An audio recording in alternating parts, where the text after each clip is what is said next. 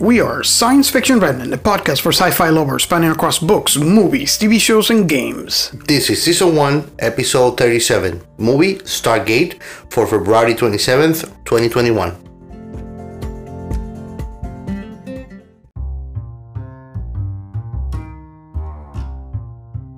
Hello everyone and welcome to another episode of Science Fiction Remnant. Thank you so much for coming back. This means a lot to us. We hope that you find this episode as exciting to listen to as it was for us to create for you.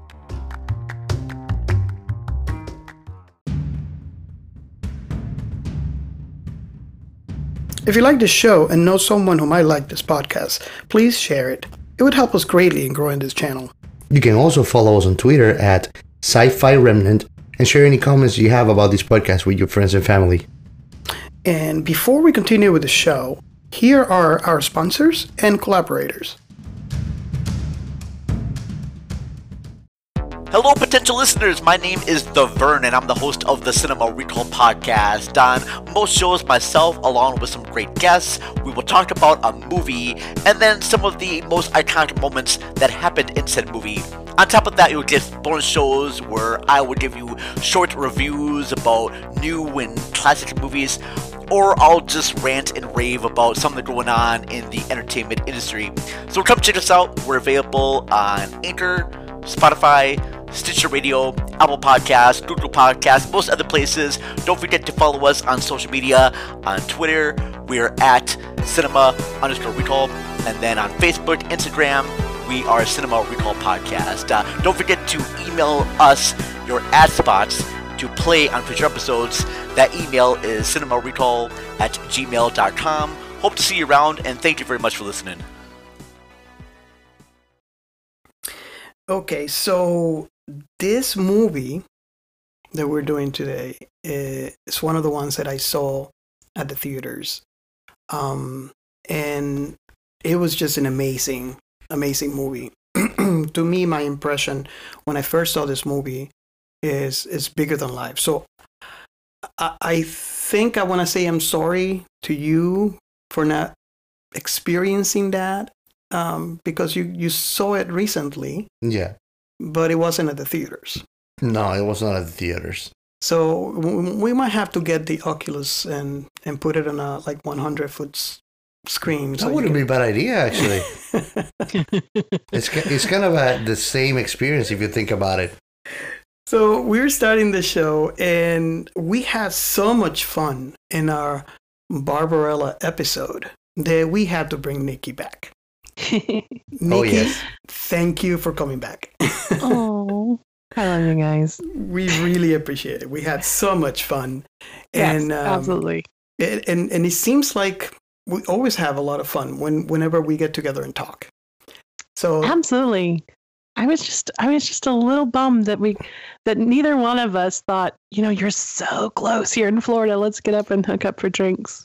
that would have been awesome. Hey, you can ask Robert. I had good resistance for liquor. Yep. Yeah, I would have to be the weak one here. No, you're the designated driver. Well, gentlemen, I had a whole condo with a guest bedroom, so, But that means you'd have to drive all the way to me. Yeah. Yeah. So And a wife approval, so or she comes and you're sleeping on the couch there. We have been chaperoned, gentlemen. there you go. So the movie Stargate was released in October 28, 1994. And it cost about $50 million to make. You care to guess globally, overall, how much that movie made? From 50 millions? 55, yeah. 50? Mm-hmm. I will hope to say at least $200 million. You care to guess, Nikki? It's okay if you don't, Well, it'd be a guess, and this is something I thought about looking up but never did. I'm going to guess a little lower, 150, because if I remember right, it became more of a classic after, or it caught on after more than anything else. This one, and I have to agree with you on that one, but you're going to be surprised with my answer, because this movie has definitely became a classic, and it's obvious because we have so many shows that came right after. Mhm. Yeah.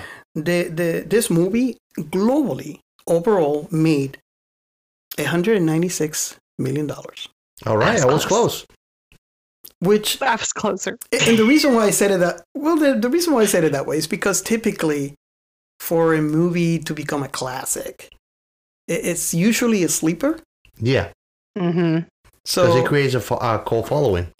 exactly, and this one it actually, in my opinion, kind of breaks the mold because it made money and it got the cult, status at the Mhm. same time, which is not many movies Yeah. That's have true. done that. Usually the movies that get the cult following, they don't have a crazy success story when it comes to the box office.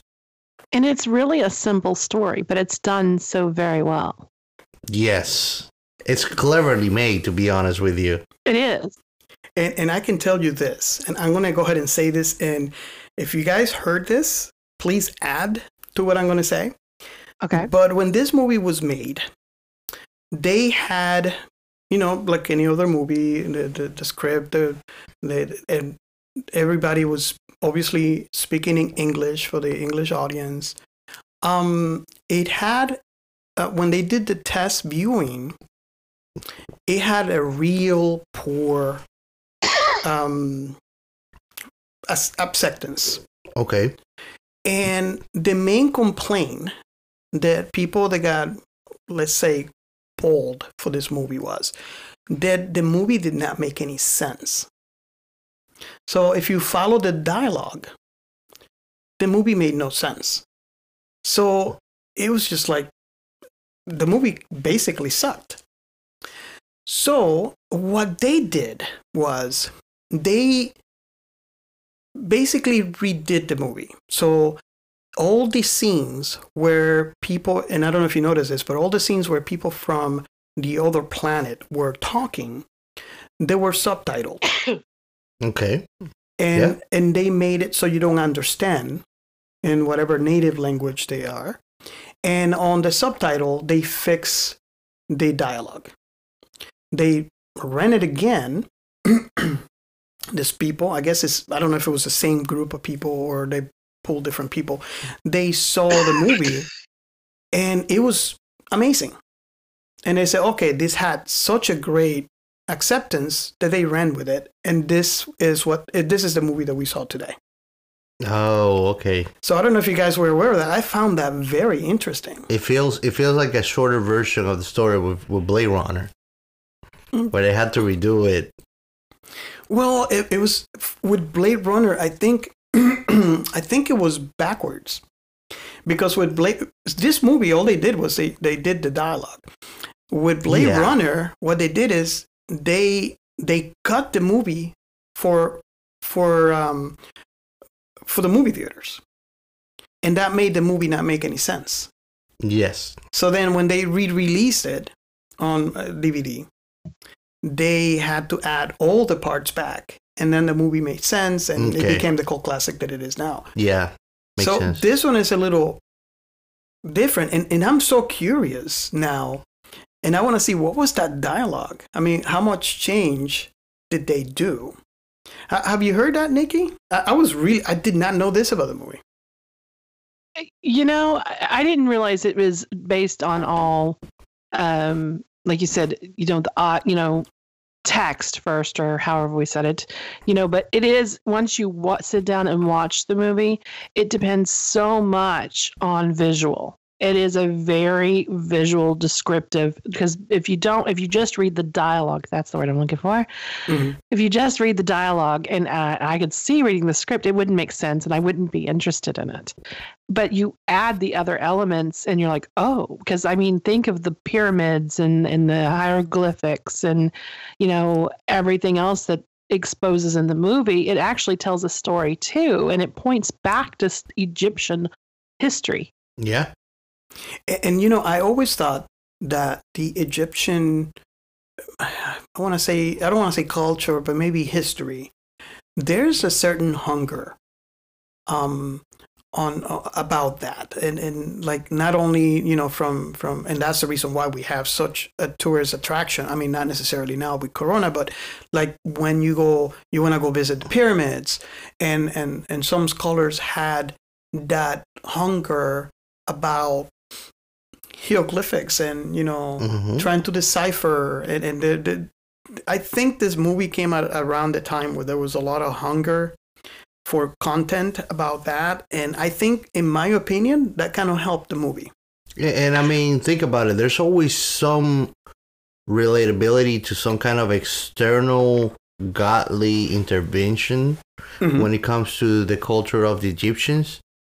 There's a lot of talking about it in ancient, I think it's called Ancient Aliens. One of my favorite shows that they put in History Channel, where they try to kind of explain an ancient culture and they try to link it up to like aliens and extraterrestrial beings. And there's a lot of material linked up to the Egyptians and their culture when it comes to that. And I have a feeling, and I don't know if this is true or not, but I have a feeling the creator of this story benefited from what at the time and even now are speculated about how the Egyptians didn't build the pyramid, but instead it was aliens. I don't know if you've ever heard that. I mean, I kind of don't feel that way. It is possible that that technology that they had technology where they can move the rocks with, like, for example, wood, trees, stuff like that, and just pull, because it is possible. But you still have people out there that felt, and back then it was even worse, that it wasn't humans. That couldn't possibly be made by humans. This was done by aliens. And I like to think that fueled the story, like the creation, the creative process in this story before it became a movie. But well, they touched on that when that was the question that ran them everybody out of the room. They flat out asked him, who built the pyramids? And he was like, well, I have no clue. Yeah, I mean, that was the big thing. It was like, okay, well, who do you think? And they would have left the room no matter what he said. Yes. He could have said the, Union 422 down the street is who built it, but, they still would have left the room. He would have left the room if it said Egyptians or aliens or whoever. Everybody, that just proved, that simple scene proved we all would like to know who built the pyramid. Yeah, because the engineering to go into building, even today, and you're right about this hitting at the height of Egyptian history, hitting again, because I was a senior in high school. God, I'm going to say my age. In 96, 94 was about the time I either just got done with world history, Egyptian history in high school. In college, I'd taken some too. So, there's this whole Egyptian history picking up, and a little bit of aliens too. So they mixed it up a lot here, and I liked that. Yeah, and that brings me to one question that I saw towards the beginning of the movie. We see Daniel, which he's played by James Spader. I completely forgot that he looked like that.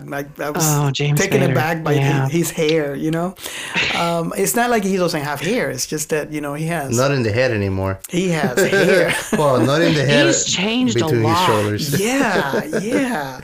And, we see him, Daniel, he's giving a lecture. And, what you just spoke about, who built the pyramids.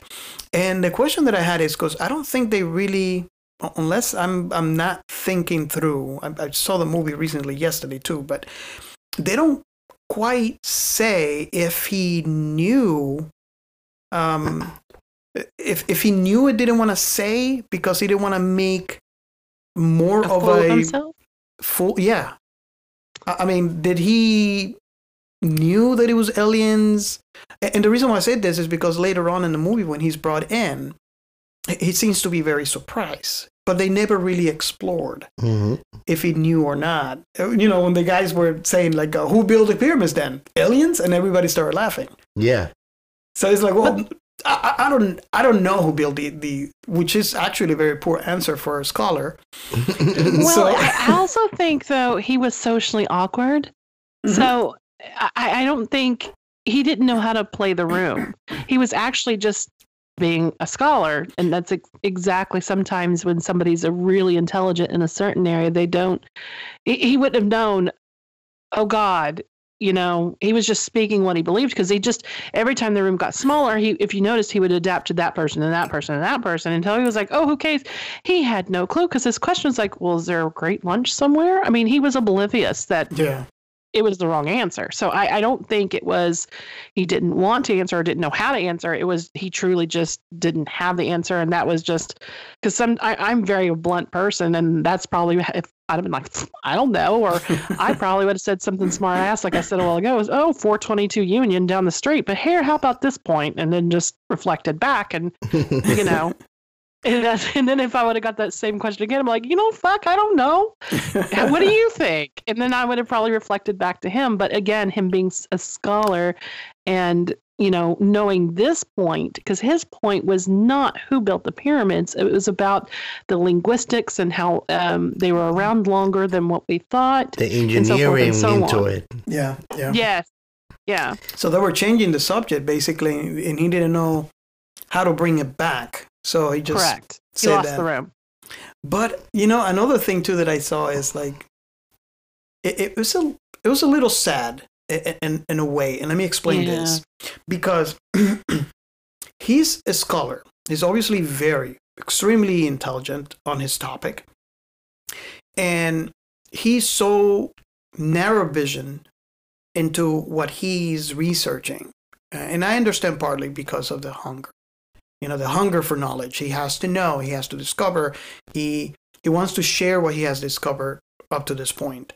So in doing so, he's not looking not outside the box, but he's not having a wide look around. He's very narrow in what he's doing.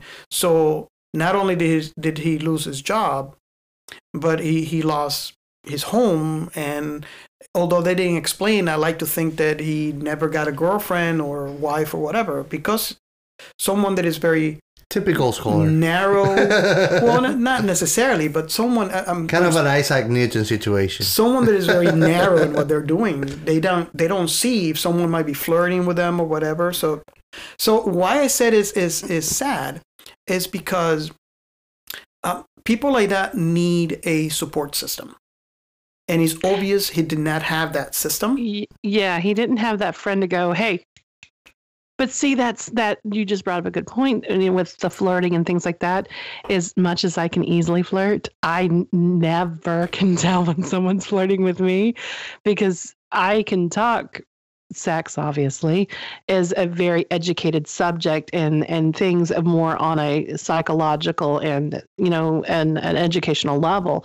Whereas someone, Daniel might come to me and really be asking to flirt with me, and it would be way over my head, and I would need you to go, hey, he's trying to ask you out on a date and drink. Oh, but that honestly to God, that is me. So yeah, I do have a friend that goes, hey, they're hitting on you.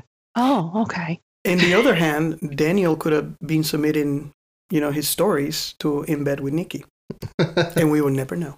Well, he could be. He did ask me if I was submissive earlier, so I think he was feeling me out. I don't know. He'll tell me later. So that's the reason why I said it was a little sad. I mean, it's kind of, if you think about it, it's not out of the reality. Usually when somebody supersede on some kind of area on their lives, when it comes to intellectual part of it, they behave more like a savant. So if you think about it, it kind of blocks a little bit their social faculties when they interact with the world. That's what I use Isaac Newton as an example. He's a perfect example. The guy was one of the most brilliant humans that ever be. He invented calculus. Yeah. But when it comes to social skills, he was completely zero there. You know? Yeah. So it's just something to come to think. Another thing that you brought up when you were talking about like who made the pyramids, it's kind of ambiguous to try to find out, because if you think about it, every time that a new pharaoh was born, they started building the pyramids because there's one for each of them. These are just tombs. So if you think about it, they started building them from the beginning of their lives. And these things are being built up for 60, 70, 80 years. Yeah. I mean, between all the things that I've learned and read about them, one single block of the pyramid, we're talking about 5,000 kilograms. Yes. And you have a lot of slaves rolling that thing around. So, of course, it takes 60, 70 years. There's a lot of intricacies into the pyramids architecture and electricity, engineering. I mean, there was electricity. Exactly. That's what I was going to say. I don't know if you know. I don't know if you knew, Nikki. But underneath where the pyramids are, there's actually hollow spaces in the ground that actually pile up water. On the tip of the pyramids, they actually had a tip made out of copper, I think, that would actually make kind of magnetism. So where there were chances for thunders, it will bring out the thunders to the tip of the pyramid, and that will create a magnetism system all the way through the pyramid that actually will flush the water into the pyramid. And now you know why I chose this movie. I am huge into Egyptian history along with pirate history, but this is my little geek moment here. So, yeah. So from now on, we'll call you Cleopatra. Did you catch the references to my sexy queen? So, yeah. There were big for them. Hitting on the alien moments here, or they walked that line very well with this movie of possibly aliens, but here's some Egyptian history with hieroglyphics. Yeah. Here's more aliens. Hey, look at the hieroglyphics. Look at the pyramids. Look at all this stuff. If you think of everything, the engineering that they filmed around and everything else and they showed, they really did a good balance of what do you think? Even having you question your own going, and having his spaceship, which we haven't touched yet, is a pyramid that comes down from who knows where. Yeah. Georgia for all we know. And just to visit. So, yeah. But it's a really great way to bring them both together and still make the audience go, where's this going? Is it really going to pull what we learned in school and in college about Egyptian history? Or is it going to go the alien, angle with, like all science fiction would do right here? Mm-hmm.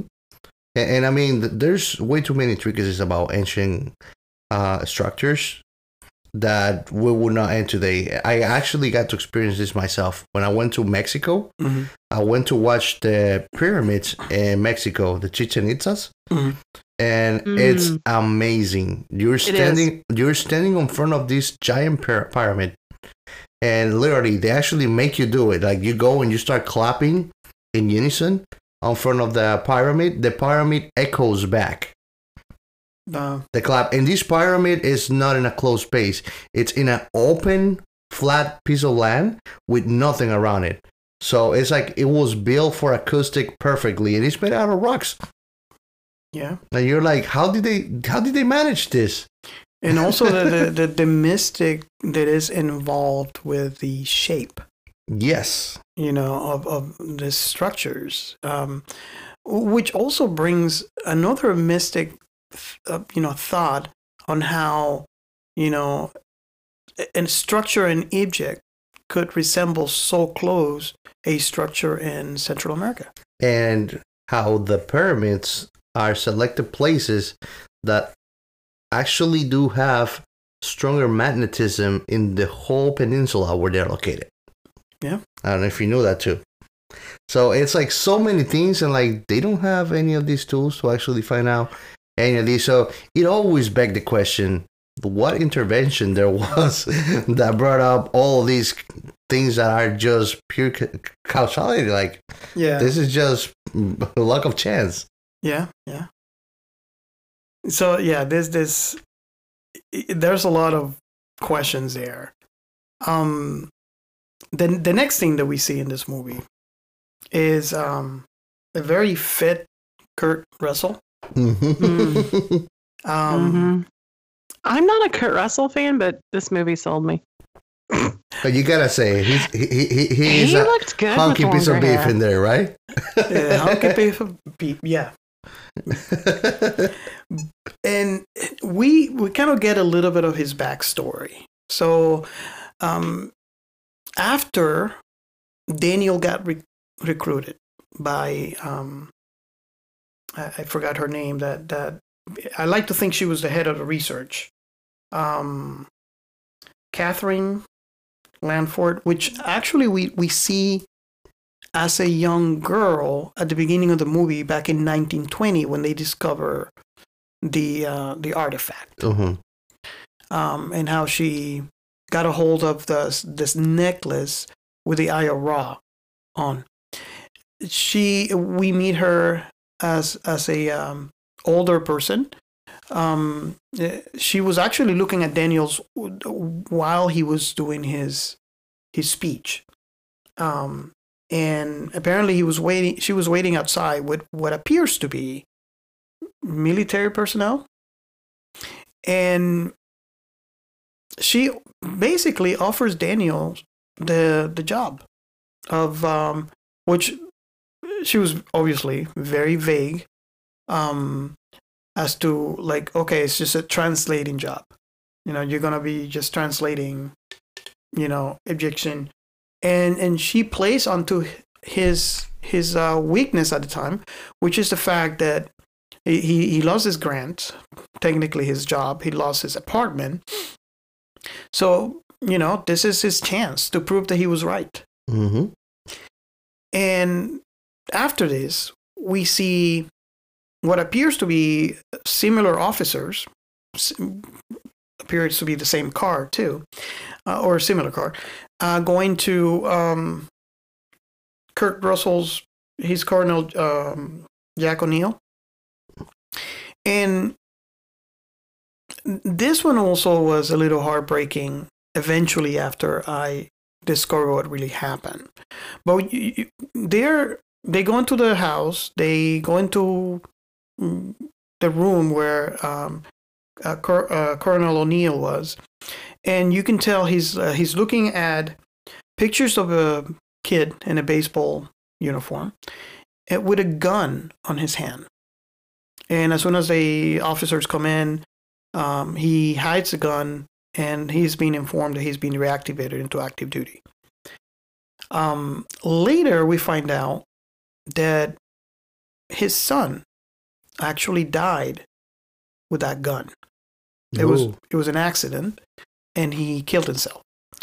So that I remember, and I don't know if you agree with this, Nikki. The first time that I saw this movie, that brought a question to me. It's like, why would they reactivate him? Because it's obviously he's suicidal, and that is a very hard thing to think about. That your kid died, and in his mind, it was because of him. Yeah. Because he wasn't careful enough.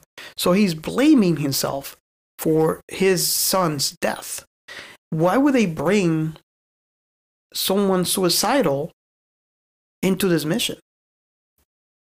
I'm wondering if that had to, because of something in his background, and which is a little bit also later, something is revealed later in the movie. Mm-hmm. But, and we'll talk about that later, but I'm wondering if, that he was just put on medical leave, and he's been on medical leave when they reactivated him. I wonder if someone behind the scenes, fought for him and said he needs this. Something, because wonder if he was one of the ones on the list pulled, and they were like, yeah, but he's on medical leave. We don't know. But someone said, he really needs this. Plus, he's the best. Yes. He'll get his head in the game if we bring him in. That's what he's good about, having the head in the game. And what we learn later in the movie is that he's offered a chance to, destroy the object. So, or whatever. We don't know if it's a suicide. It doesn't really reveal that or whatever. But I think that's how they brought him in. But it doesn't explain why he was good for that job. Yeah. I always thought about that. I mean, it's obvious that he is good, because we would have heard that he might have been discharged without honors or whatever, but he was still a colonel, and he was just home, and he was the activated member of the military. So I always thought about that. Obviously, he must be the best of the best. Yeah. And I think it all comes down to that, really, because, it would have been tough to think that it's just that they didn't have any better option. Mm-hmm. I think that it all just boils up to how good he is. Yeah. So regardless of the flaws or of the counterparts of why not to, he outweighs by his quality of work. Yeah. Why is him and not somebody else? That's what I like to see everywhere, which we don't see. To have people go into a specific job or task based on their abilities. Yeah. And it's sad. It could be for X or Y reason. It could be the person who's looking for that task to be done. It could be a job, could be whatever. It doesn't have the knowledge and enough knowledge to prove and get the right person for the job, or maybe they thought it was the right person, but it's this one thing that I wish, and we only see this in movies, that I wish it happens everywhere. You wish there was more of, hey, so and so can do that job, they're really good, and so forth. You don't really see that anymore, and that's you don't hear.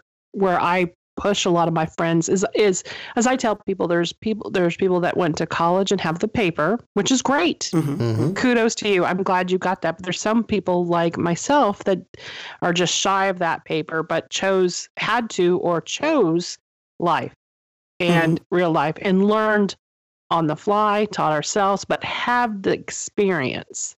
Yeah. And me, and being older, and I still believe this is good in most cases, not for doctors and lawyers, of course, but most cases and jobs, if you can prove it, and you may have to do a year or 6 months of proving at a lower rate.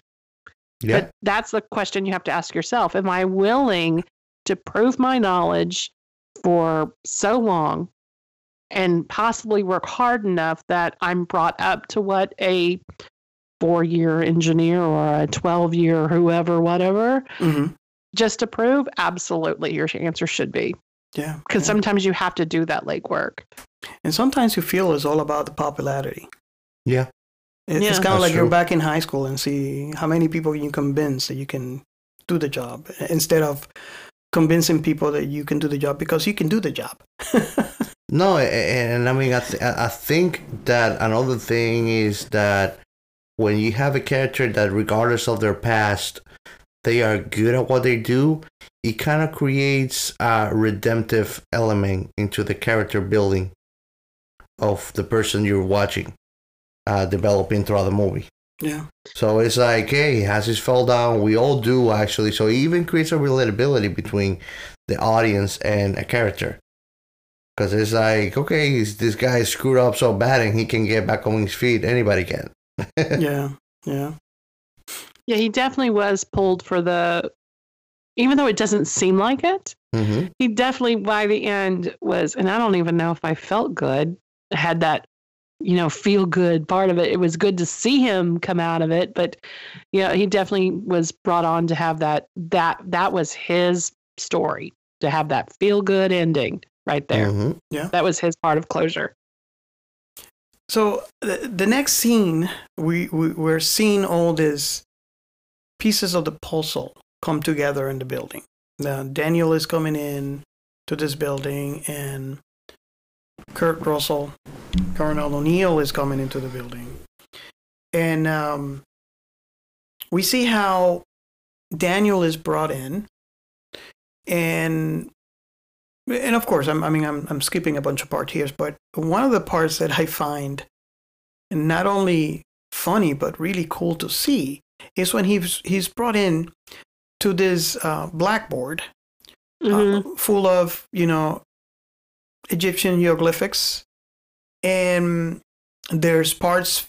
It looks like only maybe a third or maybe less than a third of the inscriptions were translated, and he's offered an opportunity to go ahead and look at that. And he's just he took one eye at this, and just one glance, and he already said like, who did this? And one of the guys that was there was like, I did. It kind of like on a defensive form. And he started deleting and adding and deleting and adding. And it's just like, and right there, although it was a little funny for me, it shows you why they picked him. And in a matter of minutes, he was able to write something that they couldn't write in 2 years. And I don't know. I thought that was just amazing for me to see. Well, again, and it showed his social skills. None. Absolutely none. Because he just went in and went into, like you said, tunnel vision of, it's this, and he didn't go, hey, may I? Yeah. Like, most of us would walk and say, well, do you mind? I would like to take a crack at this. There's a couple things I see different.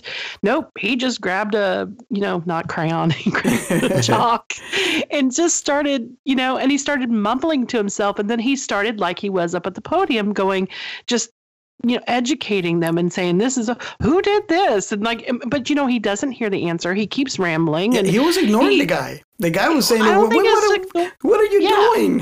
I don't think it was more ignoring. He was just like, who did this? And he didn't even hear him. He had no clue he was in the room. He was lasered in and zoned in like, it's Stargate. And Stargate. He was definitely at home, but when it came to social skills and trying to interact with them, no. But if he could talk the product, absolutely. Again, showing lack of social skills for him. And you can't help but feel bad for the poor guy. He's like, hey, what are you doing? He spent 2 years doing, and were they like 4 words? Yeah, about 4 words in there, and he just filled them up, deleted a couple that he did, and completely ignoring him. So. Yeah, and you brought a good point. I never thought about it, but if I would probably be that person, I would probably ask. I was like, you mind if I, take a crack? Can I delete this? No, he's just right there. Like, no questions asked. He just goes there. Did you have the same impression that I did watching that scene? I don't know.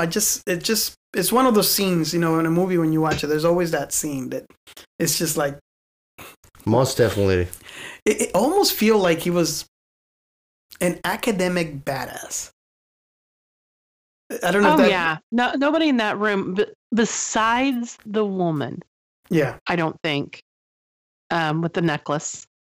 I don't think that could stand toe to toe with him. She knew. And so it was very apparent because she, and I like to think this. She was there with her dad in the 1920s. Okay, that's my question, and I'm glad you brought it up because I'm like, God, I don't want to go all the way back to the. Was the older man her dad, or was it the younger man next to him? That's a very good question. Because I'm like, the dude's 80. She's probably between 8 and 13. We have a lot of Anna Cole Smith going on here somewhere, I think. Or Benjamin Burton. I don't know. But I was just like, I want to say, because I had the same thought too. Although they weren't very apparent, I think I am with you in here that I thought it was the younger one of the two. But it wasn't. And even when her name was called out, which you imagine it would be the dad, they never show the face of the person calling her. So you never even get that. No. So, yeah. I was I was thinking the same thing too. Were you? I know some parts don't really call you. There's certain parts. Apparently, we got called out by the same part. But did you notice that part? Did they call you, or did you just completely? What is it? I think that it went over me really. Yeah. It didn't hit like a critical point on the story. Yeah, and I noticed that because sometimes in some of the episodes that we record, there's a scene that calls you out, and it doesn't call me. Yeah, it's true. So that's why I asked, because I want to, I just want to make sure. But yeah. So going back to the complete badass. I mean, for me, that scene when he's just doing all this in the blackboard, it's kind of like the equivalent of seeing, an action star just killing 20 people. I don't know if that makes any sense, but it's. Do you understand what I'm? Yeah, no, I see what you're going with that. But with him and his knowledge of everything, absolutely. So he's he at this point he knows. Oh, I guess we learned the name of the movie, Stargate. It was going to be a Stairway to Heaven. Well, Stargate kind of behaves like that. Zeppelin would approve of that song. Yeah. So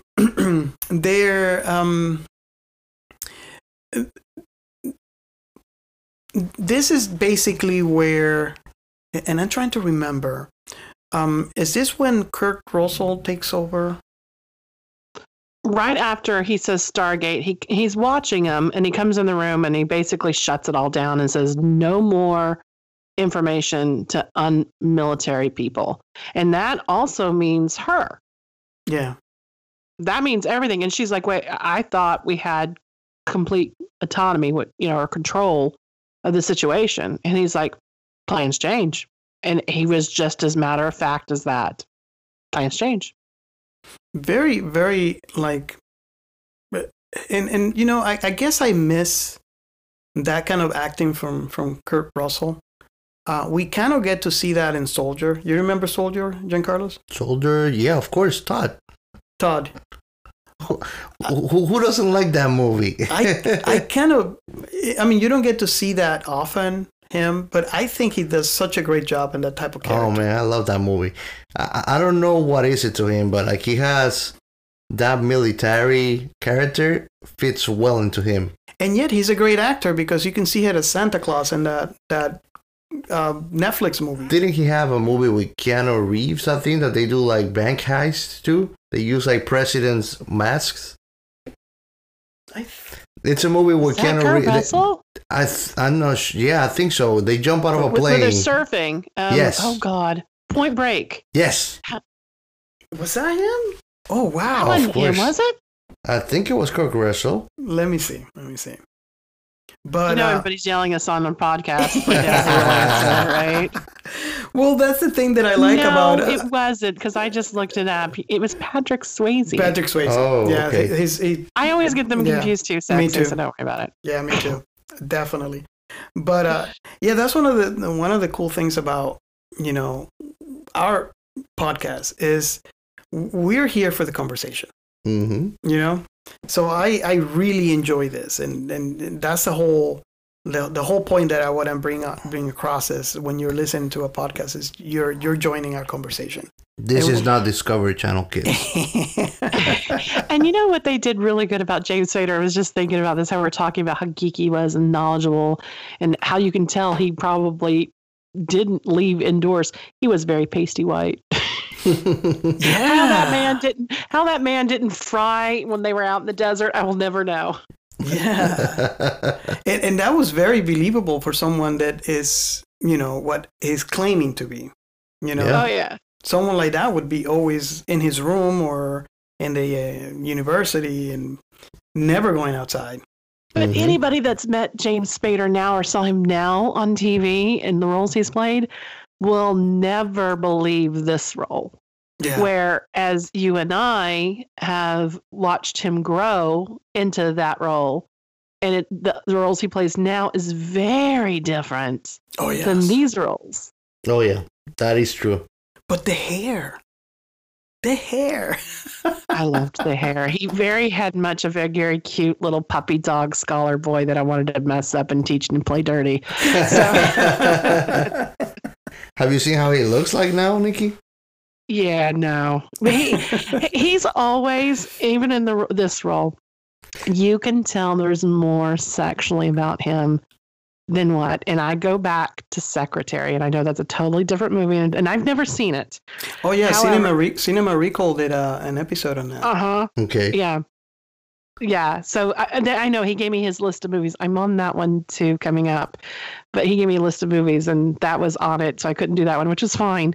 But seeing that role, and I'm sure you followed the conversation where I'm talking to you and him, where that role for him, to me, was when you watch an actor play a role so easily like that, to me, it shows that you're very close to the personality. And I've always felt James Spader had a little kink in him. So I'm really thinking that's close to a little bit of him, of who he is, has in his little closet, his sexual closet. Let me ask you something. Have you watched The Office ever? Like The Office, like the TV show? Yes, I have. He is in The Office. Yeah, I've seen that. And he's totally sexual question mark all over the show. So maybe you have a point there, Nikki. Yeah. And the funny thing is that I did not remember it for Stargate because I just watched it recently. So I didn't know like any previous jobs of him. So this was the first time that I got to see him. So when I saw him with all that hair on his head. Well, if you watch him and don't look it up, you never guess. Yeah. Because he looks so different. So different. Yeah. Another good show you'll see him in is Boston Legal. Boston Legal? It's an older show from the early 2000s, I believe. Yeah. It had Star Trek guy. The guy. I know your listeners are yelling at me. I am so sorry. I usually flirt with gentlemen that know this answer. He played in Star Trek, the Captain Kirk. Oh, okay. Had him in it. Okay. Yeah. It was very good. Hal also had your listeners are yelling at me. Oh my God, I'm so sorry. Also had Murphy Brown chick in it, I think. I have IMDb right here. I really can look this stuff up. At least you got the names. I don't even get that. Yeah. I'm just going through because most of the stuff I haven't watched, except for Star Trek, obviously. But yeah. And did Candace you know? Bergen. Oh yes. Yeah. Did you know that James Spader admitted that he took this role for the money? No shame. No shame. Well, I think he needed the money. I think there was a big space between roles there. He actually thought the script was awful. Oh. But he said... If you think about it and you look at his work further down his career and the personality plays that he does, this character has nothing to do with it. Yeah. I'm looking at his IMDb thingamajiggy list here, and there's stuff I like. In '89, he did Sex, Lies, and Videotape, and then The Rachel Papers, then Bad Influence, that's 90. White Palace, which is well known, I've never seen it, 90. And then True Colors, Storyville, Bob Roberts, Music of Chance, Dream Lover, then The Wolf. He was on Frasier as a voice, and then Stargate. So there's a lot between White Palace and Stargate that I've never heard. Not that I'm a movie person, and we could probably ask, some of our movie friends. But again, it sounds like there's a lot of smaller roles, smaller movies, and he needed this. It sounds like very well he may have needed this paycheck. Yeah, I don't know. Just kind of guessing, or just to get his name out there again. No, he actually did say it. He didn't like the script at all. And normally he would have just rejected it, but he needed the money. Honestly, if I'm getting offered $2 million, I'll do the script even if it's bad. But that brings a question because you could tell he's a good actor. Yeah. Because at least for me, if I don't believe in a product, I will not be able to sell it, no matter how good I am at a salesperson, which I'm not. But regardless, he has to be a great actor because he had his role was amazing. Well, if you think he pulled off, to me, and of course, again, I'm not a big movie buff and I know I'm going to get yelled at by your listeners, but if you go back to say this was his last big thing he's known for, that early on in the 90s. Until then, that's 94. This is 94. So if you go all the way into what I would consider decent roles, The Practice from 2003 to 2004 for a year. So that's 94. That's like 9 years.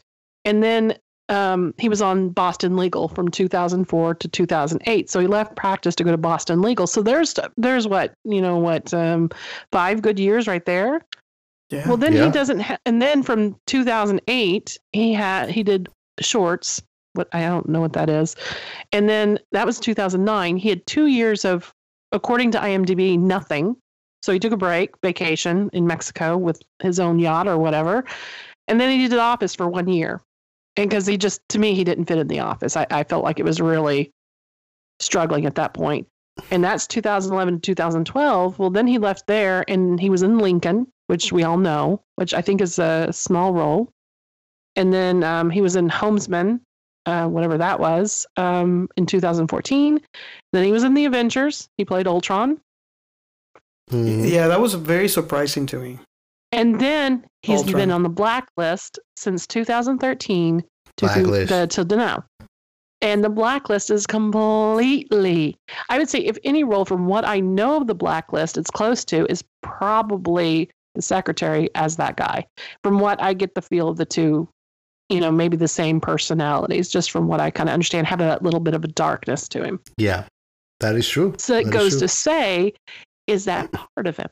And I've heard rumors that he's a dick. I don't know. I'm sure he has one. I mean, mine. I don't know. I've never checked. He's never called me back. But what I'm saying is, it just seems like those two characters are very close. Could it be that part of his personality a little bit? I mean, we all have that one side of us that we could sell very well, like you said. I wonder if that's his side. And that's because it seems like the biggest roles he's known for, except for this, that's type of personality he sells. And you wonder, because I have heard on interviews from different actors that whenever they pick a role and they're researching the role to be able to become that character, they draw on, because you don't have anything else to draw on from personal your personal experience, your inner self. So part of the role, and I like to think that those actors that sell 100% the character are those that are able to tune in into that part of them that is close to the character and amplify it to it. So you have a point there as to big question is like, we definitely know that that's a part of him, but I mean, it seems like it might be a big part of him. I agree. So going back to the movie, this at this point Kurt Russell takes over, which the Catherine, I believe, was questioning why, because she was told she would have complete autonomy. And that line that he says is very foreshadowing. Okay. Where he says, like she asks us, like, why are you here? I mean, this is a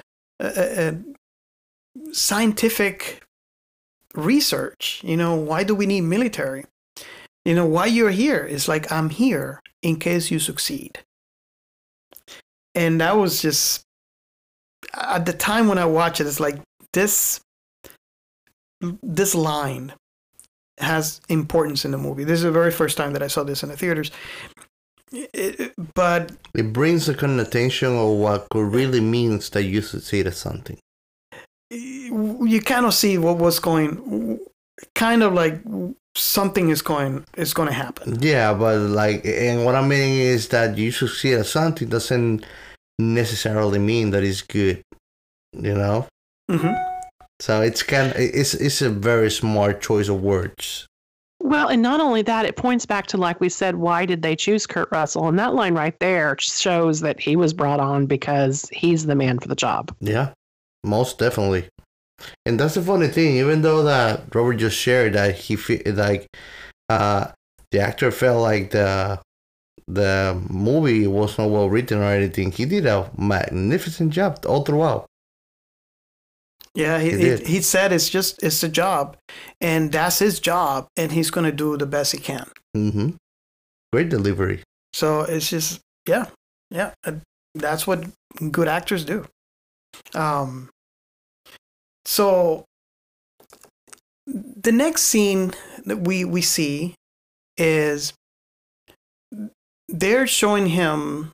I'm trying to remember the order, but they're showing him these hieroglyphics from the stone, and he's trying to decipher.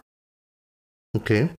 Based on, you know, he's obviously he's showing his intelligence again, because he's showing, you know, he's telling them, okay, this is not what you thought it was, and he's actually discovering that those are coordinates. Mm-hmm. But there was a missing part. There was a missing piece of the puzzle. What I like to call the seventh. There were, I think, 7 different symbols, and there was one symbol missing from Stargate, right? Yeah. Well, the thing is, he couldn't figure out what the symbols were or how they became. And remember, he's in there. He's been studying for 2 weeks now, because it says 2 weeks. Mm-hmm. And he's listening to his audio notes, and he runs out of coffee. Because we all get great ideas when we run out of coffee. I don't know why, but and he leaves, and then the other geeky guy with the really thick glasses goes, hey, even though he's been 2 weeks in this room and he's like never saw him, just show his badge. And as he's filling the coffee thing up, he turns around to leave, and the guy's reading a paper. On the back of this paper, facing him, he sees that there's like astrology. Stars. Yeah, kind of like a constellation. Yeah. Yes, because it was Orion. Mm-hmm. And that's how he comes up. Well, these aren't hieroglyphics, because he couldn't find them anywhere.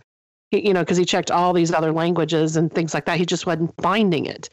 They were actually, like you said, it was constellations. So it was a map. That's how they came up with the map to this other thing. They just didn't know what the 7th symbol was.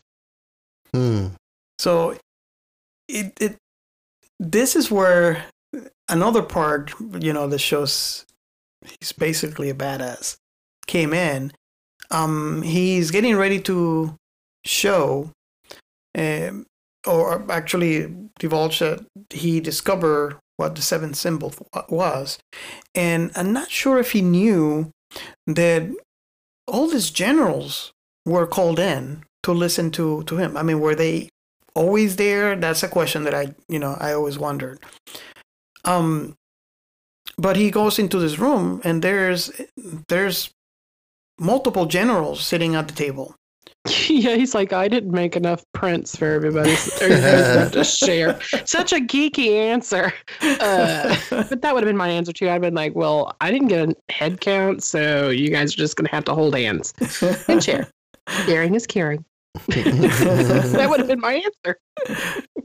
And and again, you got a point. I mean, it shows that he's so tunnel vision too, because I mean, wouldn't you normally be like, especially, I like to think he wasn't informed that they were there. I mean, I'm trying to think back when about the movie, and I don't think there was any indication that I can remember where he was told. Wondered.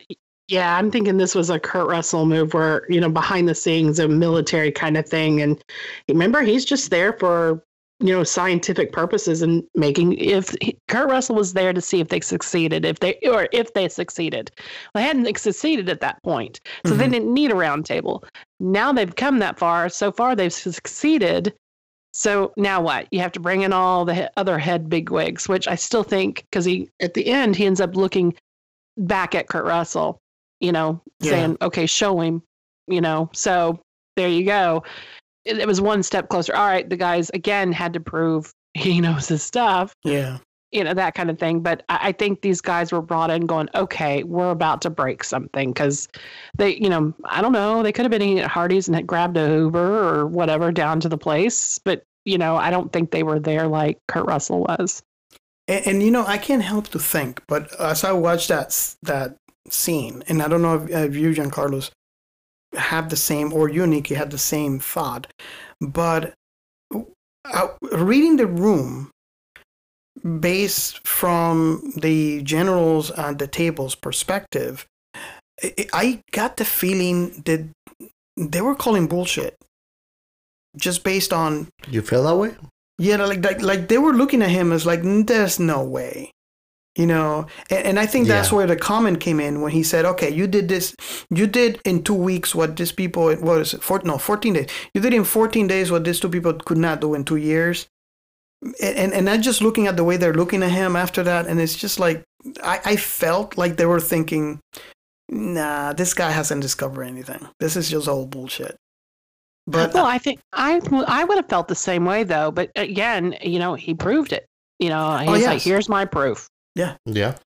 True. And that's when, everybody in the table, it's kind of funny too. It's such a military move when you see Kurt Russell, he's leaning on this wall, turning on a cigarette, looking at everything's going on like, it's not my thing. Mm-hmm. Like the big hunchos out of the table, they're deciding I'll just do whatever they want me to. He's just completely unpreoccupied there.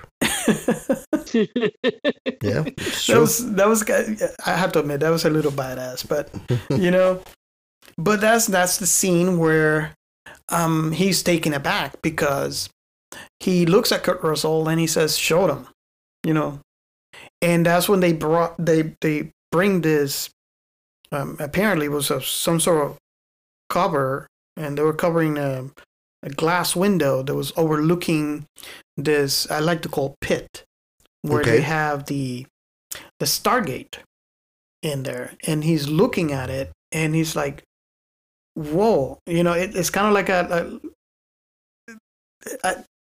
kind of like a wow moment for him. But I didn't think it was as big as a wow moment as seeing the stone. I thought it was a little underdone. But maybe he was just overwhelmed. I think maybe I would be too, but I would be like, I want to be down there touching it. I'm like, why isn't he going, ooh, I want to go touch? Because that would be me. I'd be like, oh, I got to touch this thing. I just thought it was very underwhelming how he was just like, but then again, you seeing something like that. You do have a point because, knowing that he's so tunnel vision and how he's been for 14 days and, not meeting anyone and just reading and calculating, we're only humans. So I like to think that he was drained. Yeah, it could happen. Yeah, it could happen. They have a whole life of their own going on that we don't know, So most definitely. I don't know, but I think something like that would snap me out of it. Kind of like you're sleepy and then you go out. Wait, you're in Florida. Never mind. It's for the rest of us listeners out here. When you go and you're sleepy and you're nice and warm, but you go out and you hit that cold air, and it's like, oh, it wakes you up. Yeah. Yep. Oh, that's a good point. I'm kind of undecided because what is the level of tiredness that you have to reach before something is not excited anymore? Although it could be something really exciting. I don't know. And will 2 weeks make it? I don't know. I'm just I'm just thinking. But then again, he could just be going, oh my God, and not have any words. Yeah.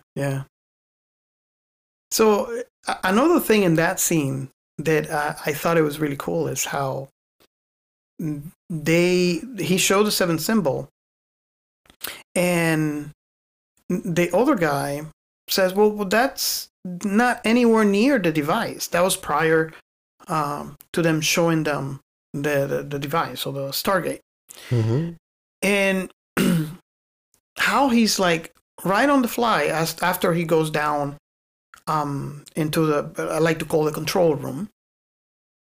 where they have all the computers, and he kind of grabs was it a permanent marker? Okay. Oh, I know. I was like, oh God, that's a Sharpie. But, then again, he has Tunnel vision. He's just tunnel vision on his social skills of like, no caring in the world. It's not my TV. No, well, the government's paying. I don't even think he had that thought. I think he was so wrapped up and laser focused on, if you do this, and and not thinking. He just wasn't thinking. Yeah. So he showed him, what that he wrote right on it, and it's like that's the symbol, and that's when everybody said, okay, just basically punch it. Let's see what happens. And at that point, really, come on.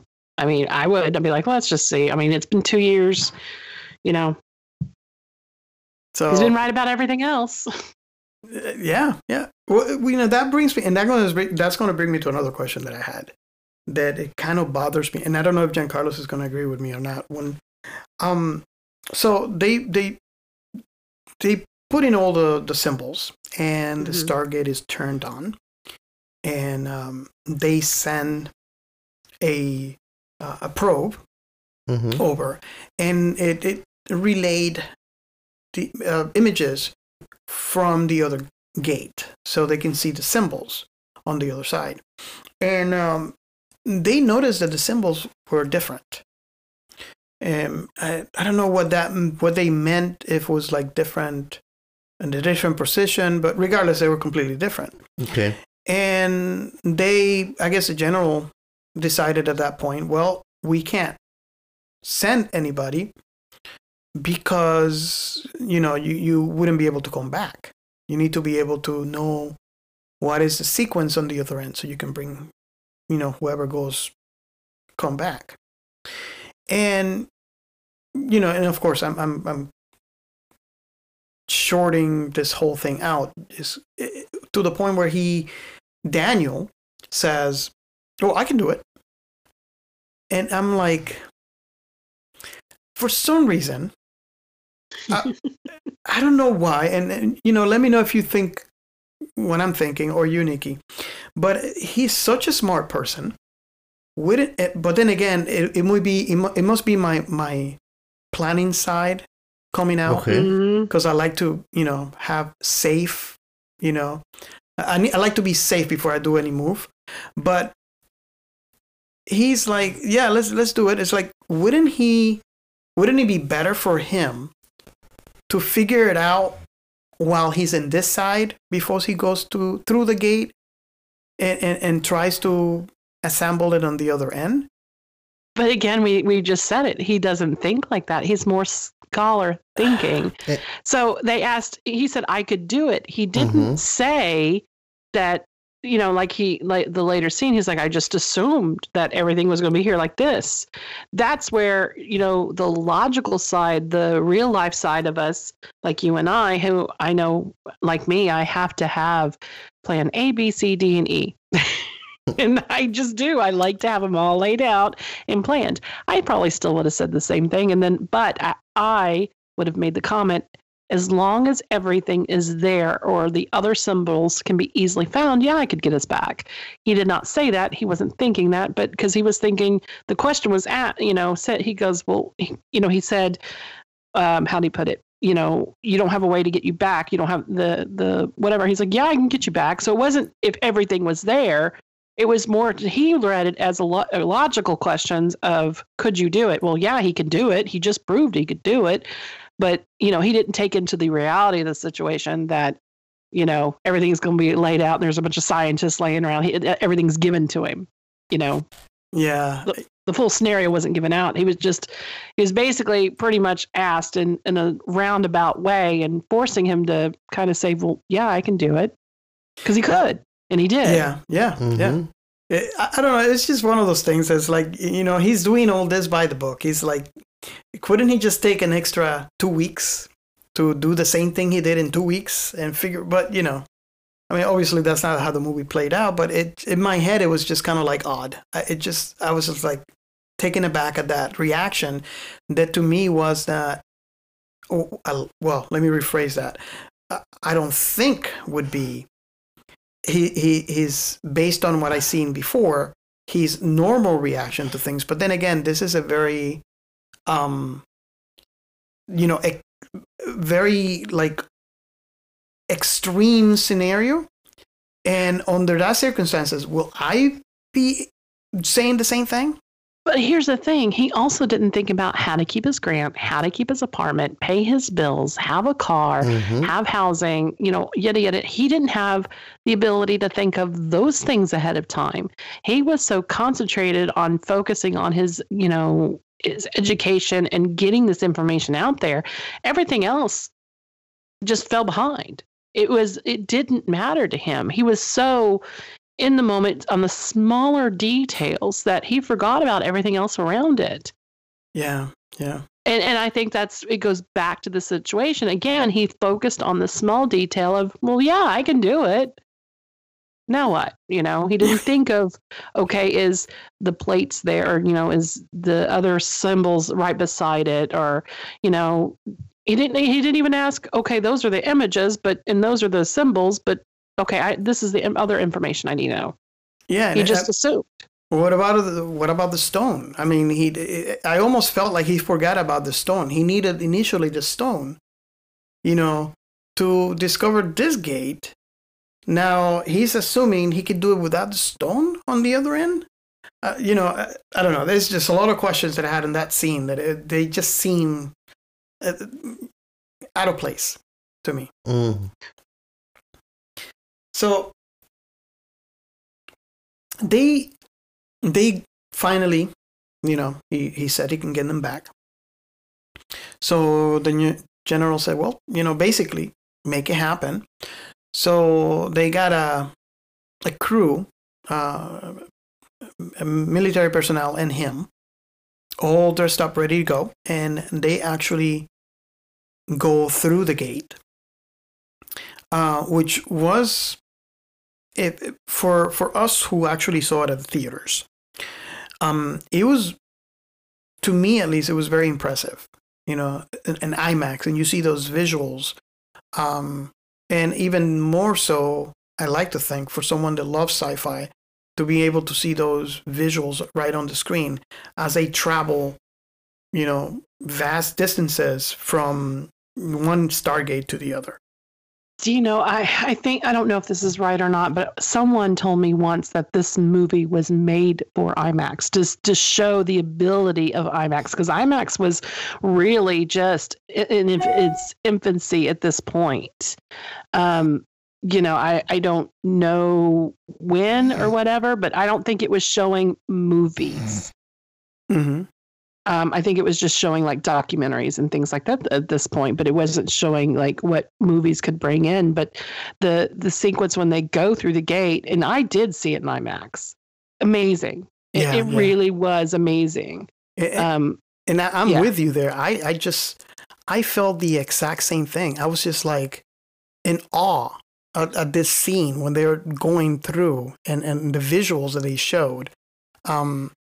And I think it was a combination of that, where the IMAX and the visual effects all into, like, I don't think it would have had the same impact, maybe. And all of you listeners out there, you can correct me if I'm wrong, if you got to see it on normal screen instead of IMAX like I did.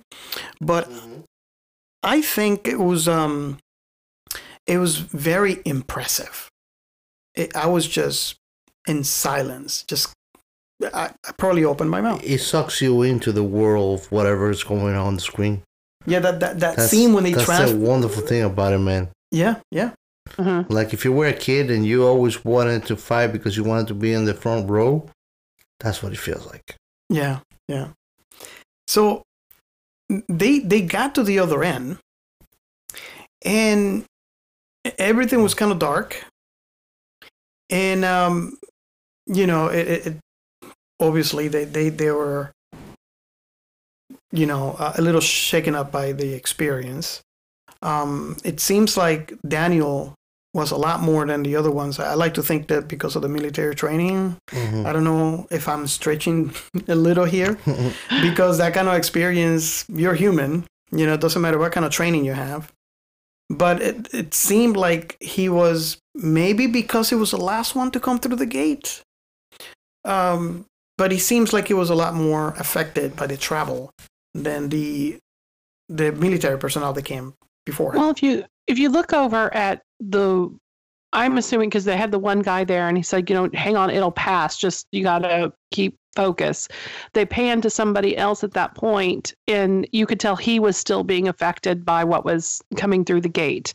So it maybe affected him a little more, but then assuming that it affected him more because he wasn't military would be assuming that the others had traveled through the gate before. And I think it was just because he played around with the whole water illusion of the gate a little bit more. There was a delay between the others going through or not, just, by a few seconds or so. Yeah. So, they had no telling how long it actually took for them to get to the side. You're not really told, but let's say a minute. They're still a minute more aware of their surroundings and more adjusted to the environment than he would. So I think that was more likely. Now, the next thing that I was going to say, and I was dying to see, especially you who saw it on the theater. I don't know, Giancarlo, if you noticed that from watching it. I don't know if it was more evident because, the big screen, when we saw it in the theaters. But when they walked out of the building, well, let me correct that. They walked out of the pyramid, because there was a pyramid they're in. And I saw the scene where they were at, and you see the pyramid, going there, and you see them walking out, and then you see the 3 moons. And I don't know if I'm alone here, or it was just a fluke, or what it was. But as soon as I saw, or maybe it was a real good play from the visual effects team, or maybe the director. But when I saw that scene, I visualized the 7th symbol, where it had a pyramid and 1 moon right on top.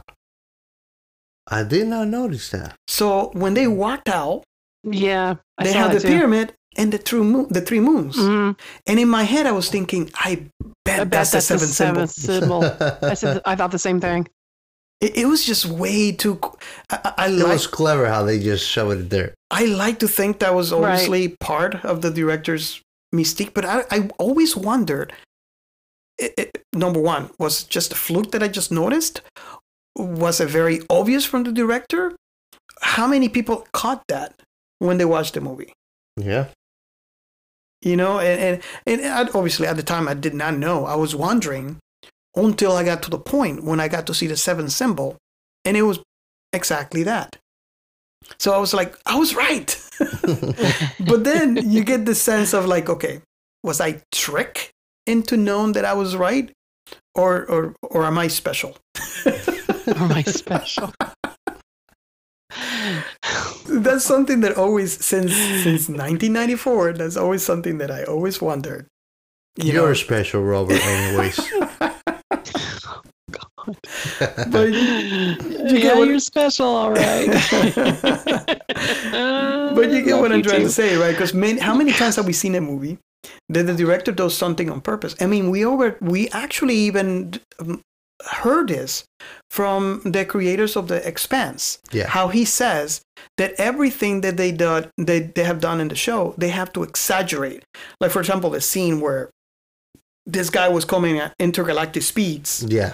And you can see at the beginning, he's like, well shaven, and towards the end, he was like a ZZ Viking beard. ZZ Top.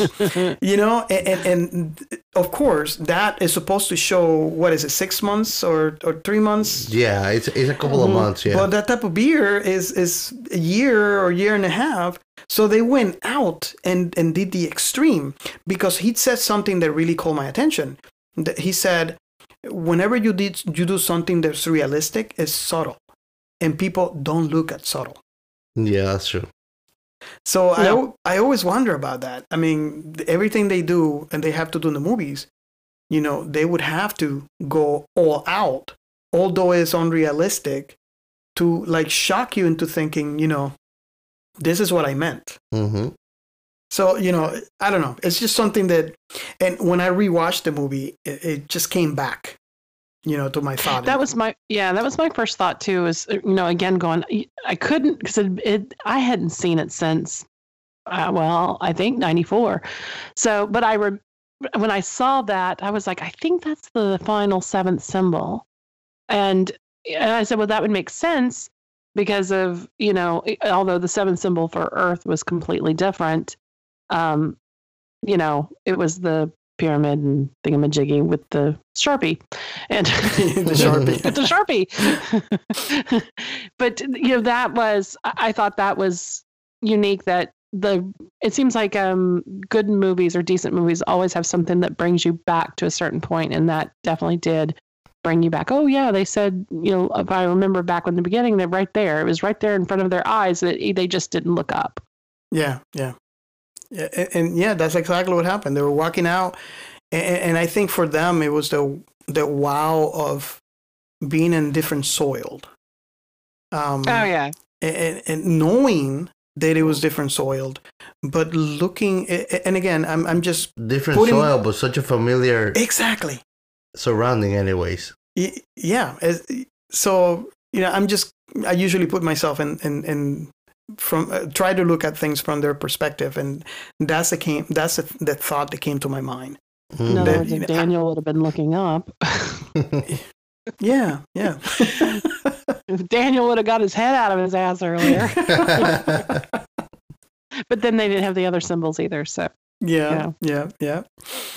So yeah, even if they knew at this point, they didn't have, just like you said, Nikki, they didn't have the other symbols. So yeah, but it could have come handy later on, because in that scene, they found, and later on in the movie, they found the stone.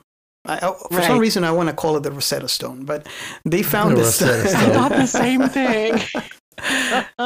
They found the symbols, but the seventh symbol was eroded off, like through I guess 1,000 years. It's just rotted off, and so that could have come in handy at that point when they saw this part.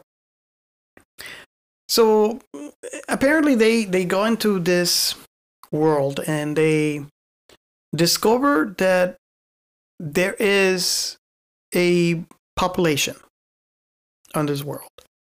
Mm-hmm. And it seems like they're not as civilized as, Daniel's Earth is. No.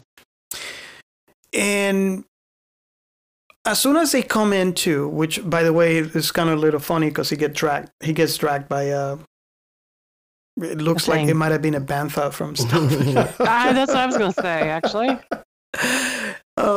He gets dragged into it, and as soon as they see which we actually completely skipped this part where Catherine gave them the necklace that she got on the 20th when they discovered the stone. He had that on his neck, and at first everybody just like standing there, like shocked, and no one's saying a word, and then they take a glance at his necklace, and everybody just go down like he's a king or something. Kind of like when in Star Wars, was it Return of the Jedi, the third, or not the first one, like the sixth one, where C-3PO is up with the with the Wookiees. God, your people are going to hate me. I love geeks, by the way. But they were up with the Ewoks. There we go. Ewoks. And he sets up, and they're like, "Oh my God!" They start bowing to him. It was kind of like that. That's what it reminded me of. Yeah. Kind of the goddess. Yeah, he is a god. Yeah. He wasn't made out of gold, but these people were talking a language, and he couldn't understand it. No. And it seems, based on what they asked Daniel, that it was some sort of derived dialect. Mm-hmm. I don't know how far apart it was from the dead language of the Egyptians. Okay. So he's home, because he studied that. However, it is the dead language. So there's a very big difference from looking at that language in written form and listening to the language and actually identifying the words, which this is the part where it gets a little complicated. Later on, we discover that the written word is forbidden in this word. Oh. So I was like, okay, now what? It's a perfect. I love this word. It's a perfect excuse not to go to school ever. But he apparently gets invited to to wherever these people are from. It looks like it's a huge city that resembles me, like all cities of the Orient, maybe. Okay. I'm trying to pinpoint any city in the Baghdad, maybe Middle Eastern cities, 1700, 1800, maybe. Mm-hmm. And that's kind of like what I noticed, how that city, very, very old, which brought me to a question. Were they at the point as a civilization where they should have been farther out to where they were? And if so, did the banning of writing was the cause of that? Well, without going too far into the story, because that I'm trying not to reveal too much here, but that kind of question's kind of answered a little later. But then again, I was watching that and I'm thinking, how do you shy away? But as you see later in the film, how punishments are doled out, but you also see her, the main female character that's Daniel's love interest. Actually, she starts trying, she's like, no, it's this. And when he's not looking, she kind of answers him in a symbol. And I think she had that little rebellious, because that would have been me. I'd have been like, fuck you, I'm learning to read and write, and I'm gonna do it secretly. And I think she had that little rebellious streak in her. I can't imagine all of those people, not one person didn't go, well, we're gonna, how do you not? And and again, as the story unfolds, they start really realizing what the true answer and how this all is, and they're like, wait a minute, we've got numbers, and you've got 4 people. Yeah. Mm-hmm. So it makes you wonder. I mean, did they get to where they are? The advances that they got because of that slight rebellious streak where they're writing and hiding? It's obvious they were writing because later on, when Shari, that's the name of the character, brought Daniel actually, she wrote in the sand, and Daniel said he wanted to see. It was their honeymoon. Yeah, at the honeymoon, which he had no clue. No clue. that they were married at the point. But and again, okay. I caught that even before he knew. And so again, that points back to him being oblivious of social interactions. He was so focused as a linguistics, in knowing the language, and he know all the history and stuff like that. But you would think with everything he knows, he would know matrimonial ceremonies, at least to some degree, and them bathing him in yak yeast or whatever didn't set off any red flags. They were preparing him. And if you think back to Egyptian history, they bathed in floral and all this stuff for big ceremonies. And if you think about any movies like that based in history, and I hate to point to movies for history, but they showed stuff like that. So to me, he was the god. They were preparing him to give him something or something. And she came in with a veil and everything else. And to me, I knew he was getting married, or he was. Somewhere he said, I do. I don't know how, but he did. So to me, he was married. And when he refused her, I think he at least had enough common sense to go, she's perfect, and put his arm around her. Just the woman I want.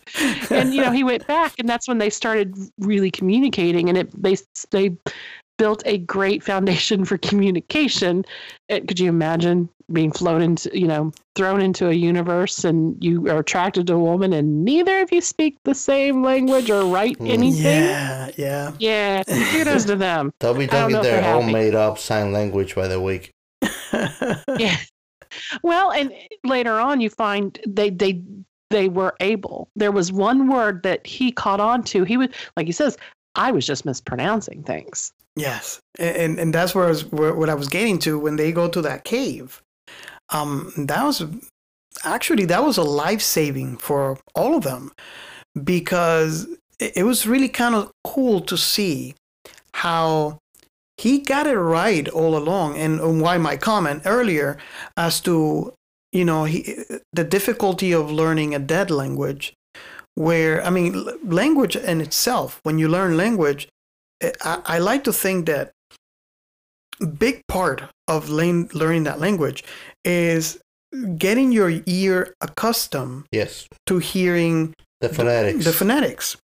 And that's how you can eventually incorporate and even rewire your brain. So where now you're thinking, what I like to think is, for someone that speaks two languages, that is bidimensional. But and that's why when you learn languages, if you solely read a book, it's just not going to work. Even if you try to spell it out. So you need the practical side of it. Exactly. So that's the big thing about dead languages, where you don't have anybody to practice with. Mm-hmm. And even if you have someone to practice with, there's going to be a lot of mispronunciations that eventually, between the two of the people who are actually practicing this, will come up with as become part of the new language. And it becomes a new language altogether. So it was really kind of cool, for me at least, to be able to see how he was reading a word, and the first time at least, and she would say the word, and it was so similar, and you can see how they could be the same word, but it's obvious that he was mispronouncing. So after that one initial word, he would say the words, and you can see a little question mark, and sometimes he would say like 3 different ways. And even at that, I thought it was really clever when they make the movie, where Shadi would come out with the actual word, and it didn't even sound anything like, very similar to any of the 3 words that he said. Right. And if you notice, when he said the word, he would, like, when some people have like us talking, we can't write. It'd be stupid for us to go, where did the cow go? ? It'd be stupid. So what we do is usually we raise our voice, like, where did the cow go? And it's a question. It's the raising of the voice, and it's interesting that just that simple gesture, or that simple moment, she knew it was. Am I pronouncing this right? Yeah. Because that's what he did by repeating it 3 different ways. I was like, maybe. And she's like, oh no, dumbass, it's this way. So because of this interaction, which I don't know if it lasted all night, I like to think that it lasted all night. Or maybe, was it all night, or was it a couple of days? Because I know O'Neill was looking for him. I would say overnight, or a couple hours at least. I don't think it was days. It didn't feel like days. So that interaction helped them to learn the language, or at least being intelligent enough, because he knew in the written form. So I like to think that for him, it was just, that missing part, the conversation. Yeah. The actual speaking portion of it, the actual speaking portion of it. And I mean, I can tell you this because of my own experience learning other languages. But until you don't get to really speak it and practice it, you can be a scholar at it. Yeah. And the moment that you open your mouth, you're just gonna go off completely. Yeah. And that leads me to another funny part, where I'm sure it comes a little bit after that, because I'm going to get to something else really cool, but I just want to mention this first. How they were laughing, basically the kids were laughing at Daniel because he wasn't doing his matrimonial duties. And for some reason, I found that to be funny, especially coming from him, where he was so laser focused. I mean, she basically undressed in front of him and he couldn't get the clues. And to be honest with you, Nikki, I think that's when she walked in, not when she started undressing, but as soon as she walked in, that's when I got that in my brain. I rewind what I just saw, and I was like, whoa, this was a wedding celebration or a wedding match, like it was a wedding, an actual wedding. And that's when it clicked for me, is when she walked in. And obviously when she started undressing, that's when I was right. This was, and it wasn't, no one ever mentioned it, but it's just, to me at that point, it was obvious. Yeah, I think that was their way of, maybe it was like an offering, their offering to their god Ra, which they thought he was Ra, so their sun god. And they offered her, I guess she was the priestess daughter, or the priest's daughter, or however you want to say him. That was his gift. But so when he opened the drapes to say something, he was trying to politely say, I don't need her. I'm here anyway. And he realized in that split moment, the terror on that man's face, that priest's face, of like, oh my God. I still don't think he then realized he was married, but when I realized it was a marriage ceremony, I knew it was some kind of ceremony with the cleansing of the feet and the yak cum or whatever. But then I realized that it was a marriage ceremony when she came in and she had the veil and she went to take the veil off. And it was, again, it shows how he just didn't have the social skills to put together that, which still amazes me with everything he knows as a scholar and everything else. Did you just study the language and not the culture too, to realize that? Yeah. So that was kind of amazing. He didn't put two and two together, even as smart as he was. But again, if we go back to saying he has no social skills, it makes sense. Yeah.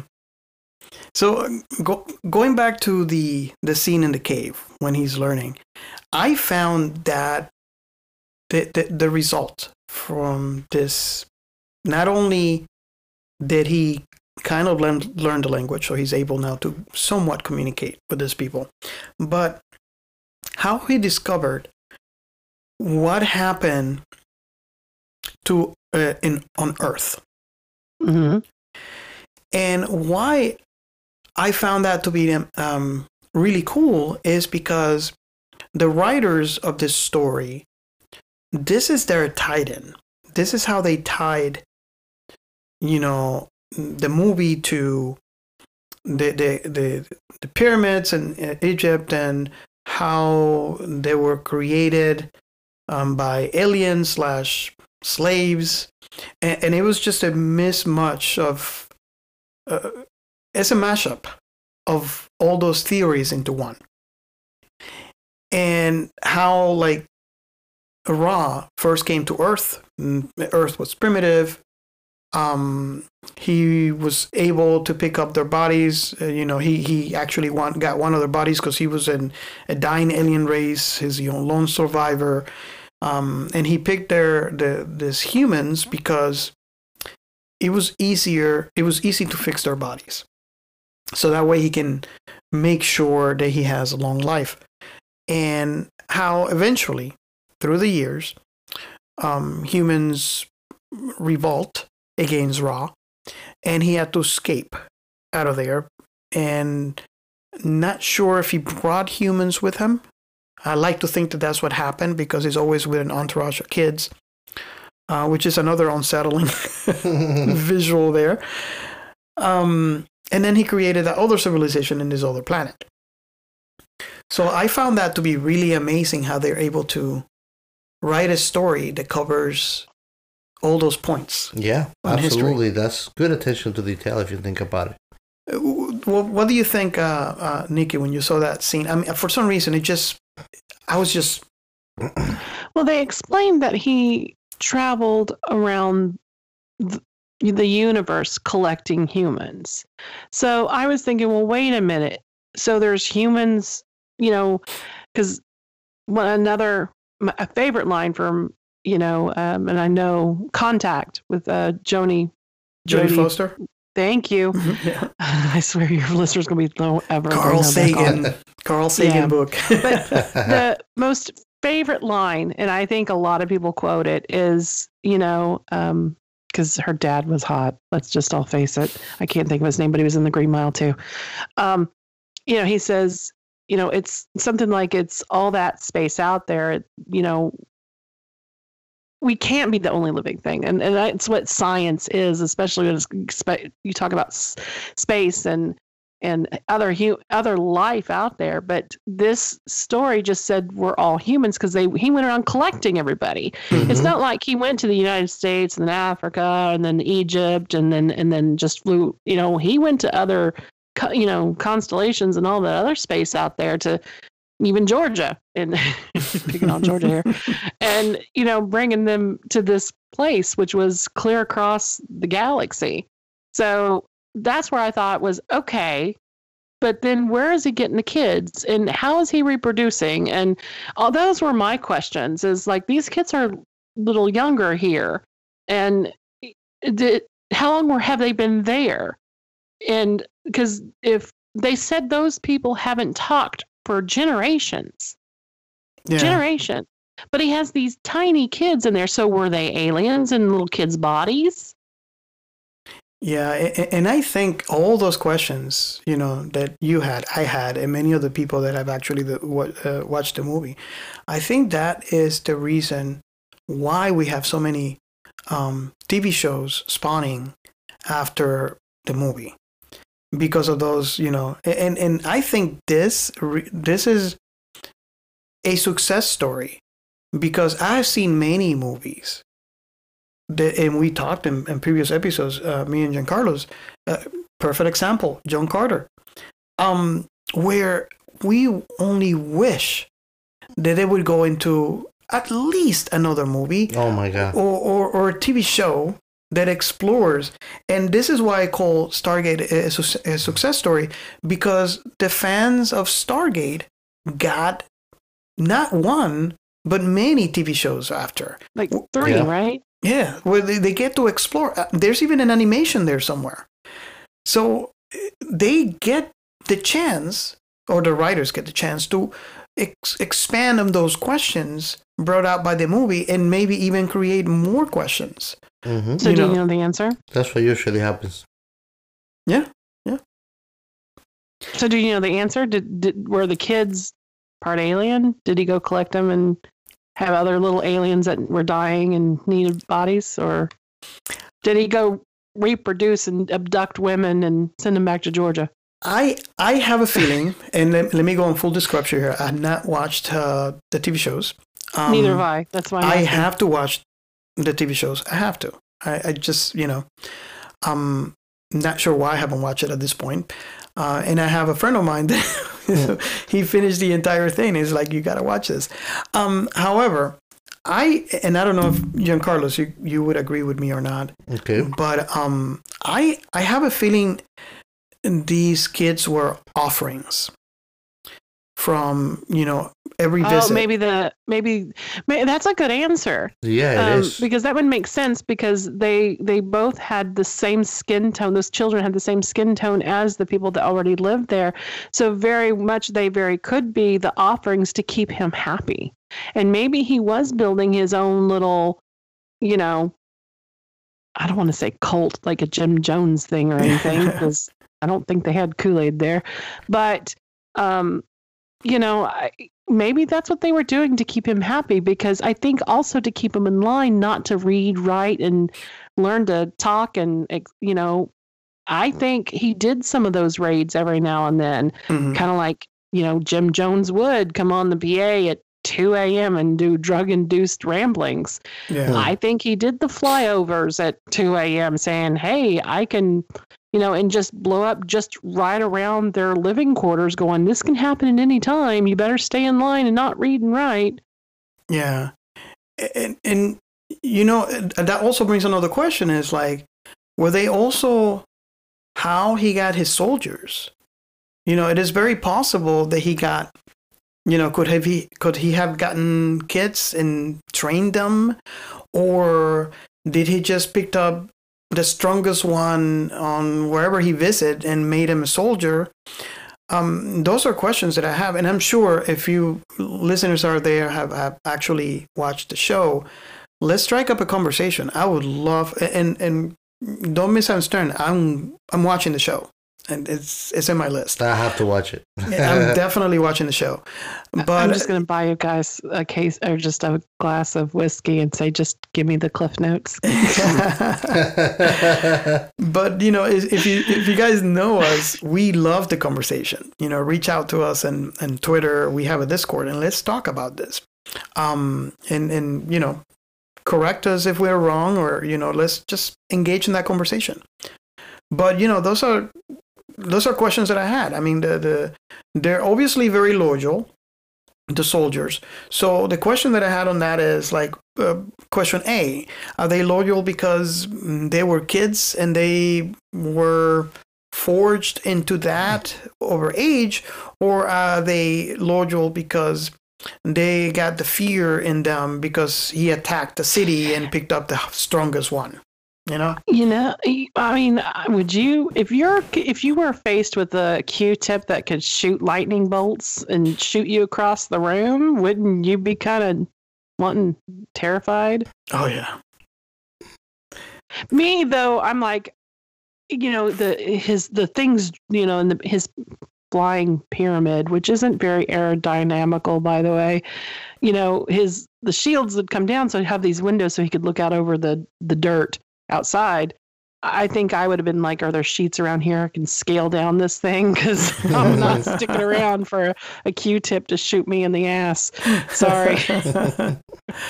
And you brought, when you say that, you brought in a visual for me, and how the inside of the pyramid and everything around that was very, very alike what you would expect to find in a pharaoh's chamber. Mm-hmm. Everything was very Egyptian-like. Yeah. And I thought that was really, really cool. That's what I said at the beginning of the episode. It was very clever how they put this alien society that just looks like our ancient ones. And that's why I said it that way, because obviously we were not there. There was no picture, so we can't really see. The only point of reference we have is from what we have unearthed. Yeah. From excavations. But it is very, very like something we would imagine that would look like. And I thought that was really cool. Because how many times have we seen something that, you're supposed to look like something? And, it's believable, but, you're not. He could do better. Yeah, I know the feeling. Yeah. And, it could be, going back to the kids thing, he could be very well building an army, because there were no little girls there. Yeah. They were all boys. That's true. That's true. With really bad haircuts, but still. But if you go back to see Egyptian history and the drawings they had, those were the bad haircuts they had. Yeah. And that brings me to something that I learned. The guy that plays Ra, Jay Davidson. I did not know that he was in the Crying Game. You didn't? Yeah. No, after the fact, I remember. Yeah. But I was like, it didn't like 1 + 1 didn't add to 2 in my head until I actually read about. He got that part because of the Crying Game. Well, here's the thing. Here's the interesting thing. What I learned, it was like, whoa. All of us who, I don't know if you saw The Crying Game or not, it had very mixed, I don't want to, maybe, should I say reviews? So, it did. Well, you got to remember that it was in 92. Yeah. So we got to remember the time that it came out. So I want to say half the people hated the movie because of what represented, and half the other were thinking, that's, they were a little more advanced, in the social stigma, and there were a lot more acceptance to the movie. Mm-hmm. However, even if the movie was ahead of its time, Jay did not like the attention. No. He did not like the attention. But here's my question. When you do a role like that in those times, and we all know what times they were, what'd you expect? Yeah. And for the people with the mixed feelings, it's not like we had the internet then, like we do now. Yeah. You couldn't have just gone to Twitter and have it spoiled for you in 5 minutes. Yeah. Yeah. So when he got, and like you said, he got this role because of this movie. When he got told, he was very reluctant to play the role of Ra. Very reluctant. However, he did not want to say no. It's a spotlight on the whole movie. Well, I think it's because, as an actor, I think he might not want to say no to a lot of roles, because if you say no enough, you're not going to get any parts. And I think this was his last big role. Yeah, I think he was in other things. Wow. But I think this was his last big. But again, I'm not a movie buff, and your people hate me by now anyway. So I think for what little reading I did today, he did a few other things. And maybe he's in something that I love that I didn't realize it's him. But I do know that he didn't like this role. But like you said, and he wasn't really known for that. He was behind the scenes doing a lot of other things for big companies, and not an actor. He was not known for an actor, but. Because he did The Crying Game, which was a low-budget movie and a art film, more or less, is from what I read, it's considered. It just exploded. Yeah. And because it was such a big thing for the time, I remember, it was one of those, oh my God, have you seen it? Yes, I remember that. And it was from the two people I heard it from are now out. And so... it was one of those, and I'm like, no, and then still, again, I didn't go see movies then, and now it was one of those years and years later. I think it took till after I graduated high school. I was in college, and someone's like, have you seen The Crying Game? And I'm like, no, and then I'm not going to ruin it.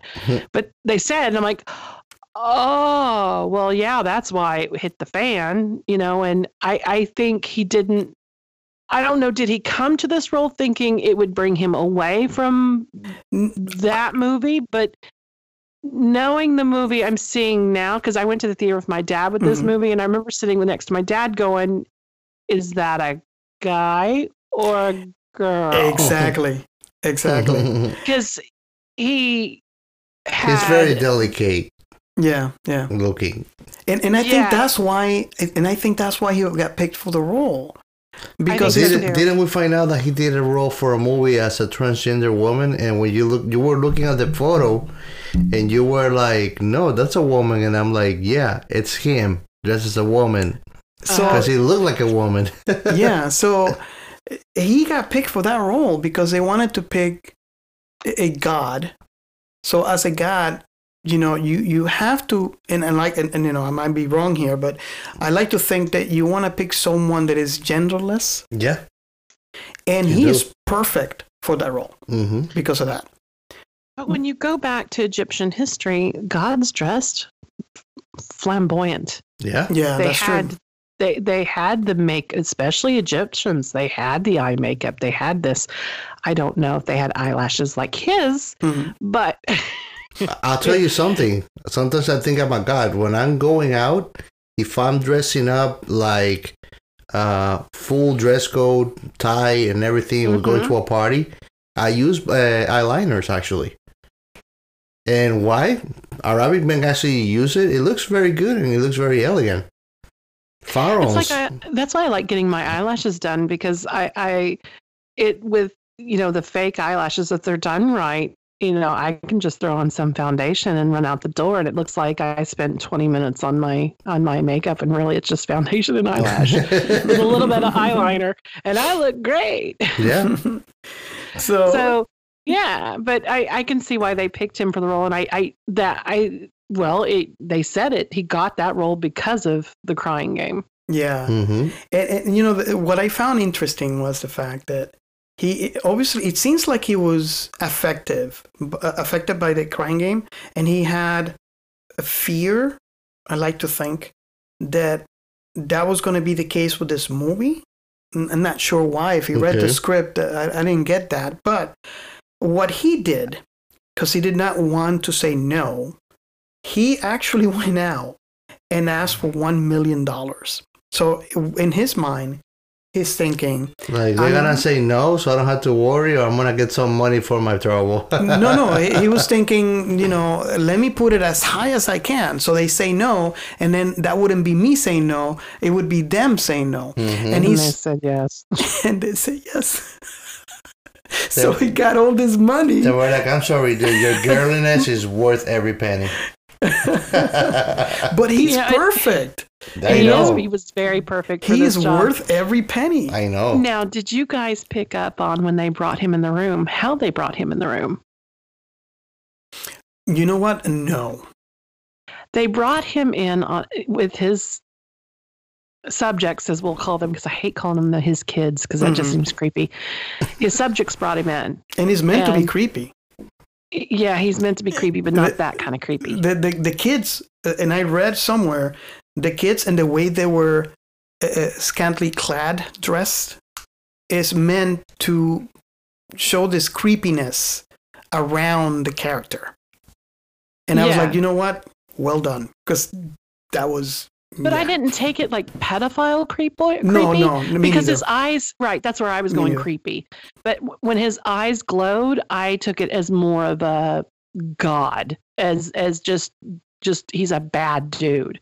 So how they were able to keep them dressed as Egyptian children, like Egyptian god children were, in studies that I had seen them dressed, but it totally didn't give me that pedophile type of feel. It gave me the whole, I'm their god and they worship me and they protect. Their job is to be my new bodyguards. They'll be my new whatever you want to call it. But if you know your Egyptian history, he was brought in like Cleopatra arrived in Rome on a chair carried by her people. That's how she arrived in Rome to Caesar. Because she said, I will not step a foot in Rome without leaving on Egyptian soil. So she brought herself on a chair with her own soil on it. Actually, she arrived on a boat with her own soil, but so she technically didn't leave Egyptian land. But when she was carried through the city, she was carried on her own throne by her people, and that's how he was brought in. Yeah, that's interesting. I mean, I seen that scene. I remember that scene, but yeah, that's a very, really cool observation. Because that I got that from there. If you've ever seen Cleopatra done by the great Elizabeth Taylor, they really bring out that scene.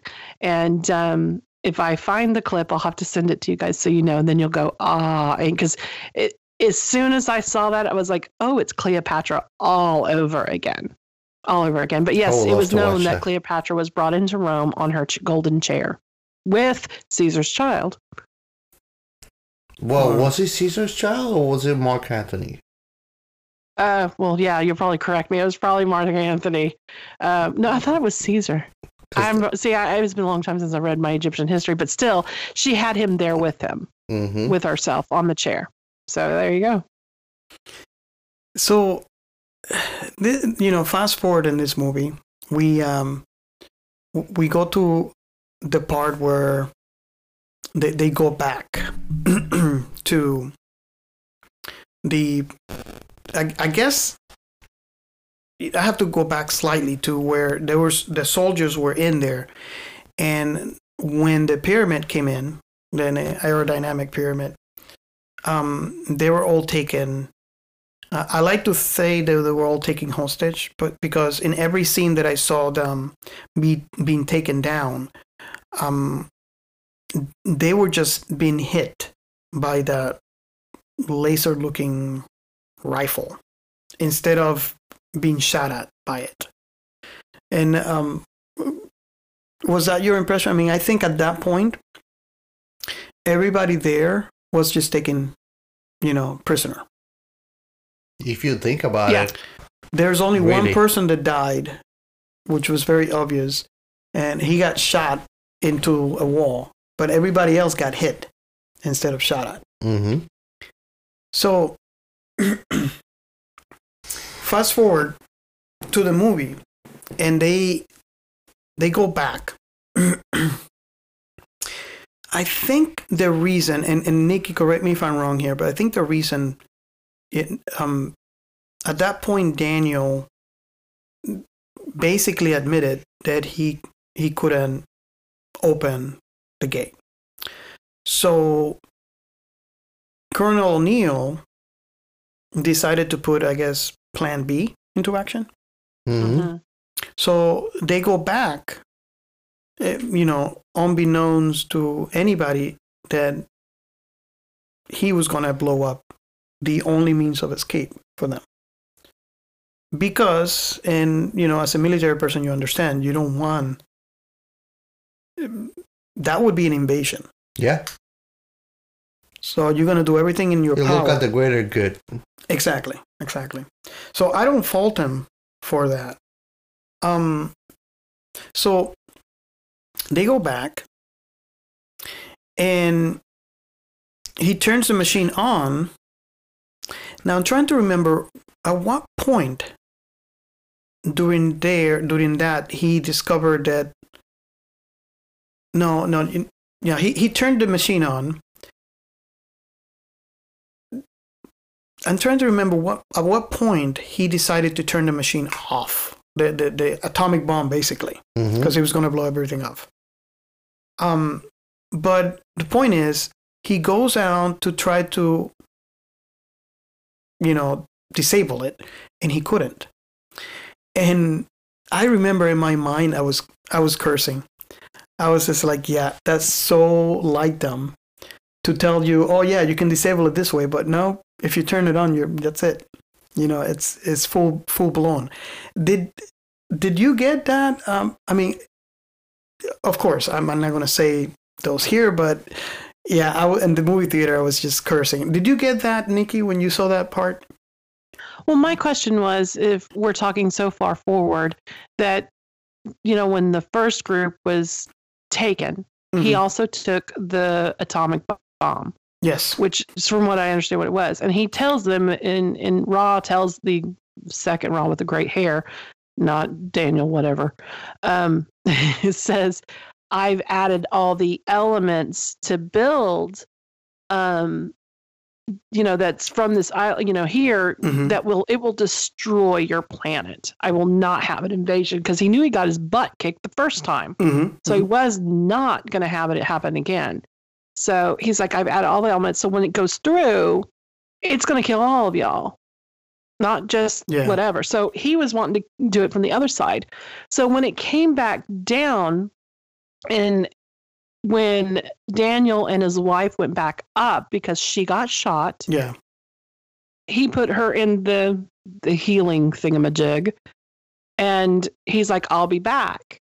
Well, then when he comes back, right, he tries to shut it off. What I thought was, okay, when the military send them over, did they add it to where, like you said, to where, okay, no matter what, you're going to do the job? Or did gray hair Ra, the crazy one, add that also because of technology? Did he, when they add the extra elements, they really didn't, yeah. That is a very good question. I mean, that's a good point.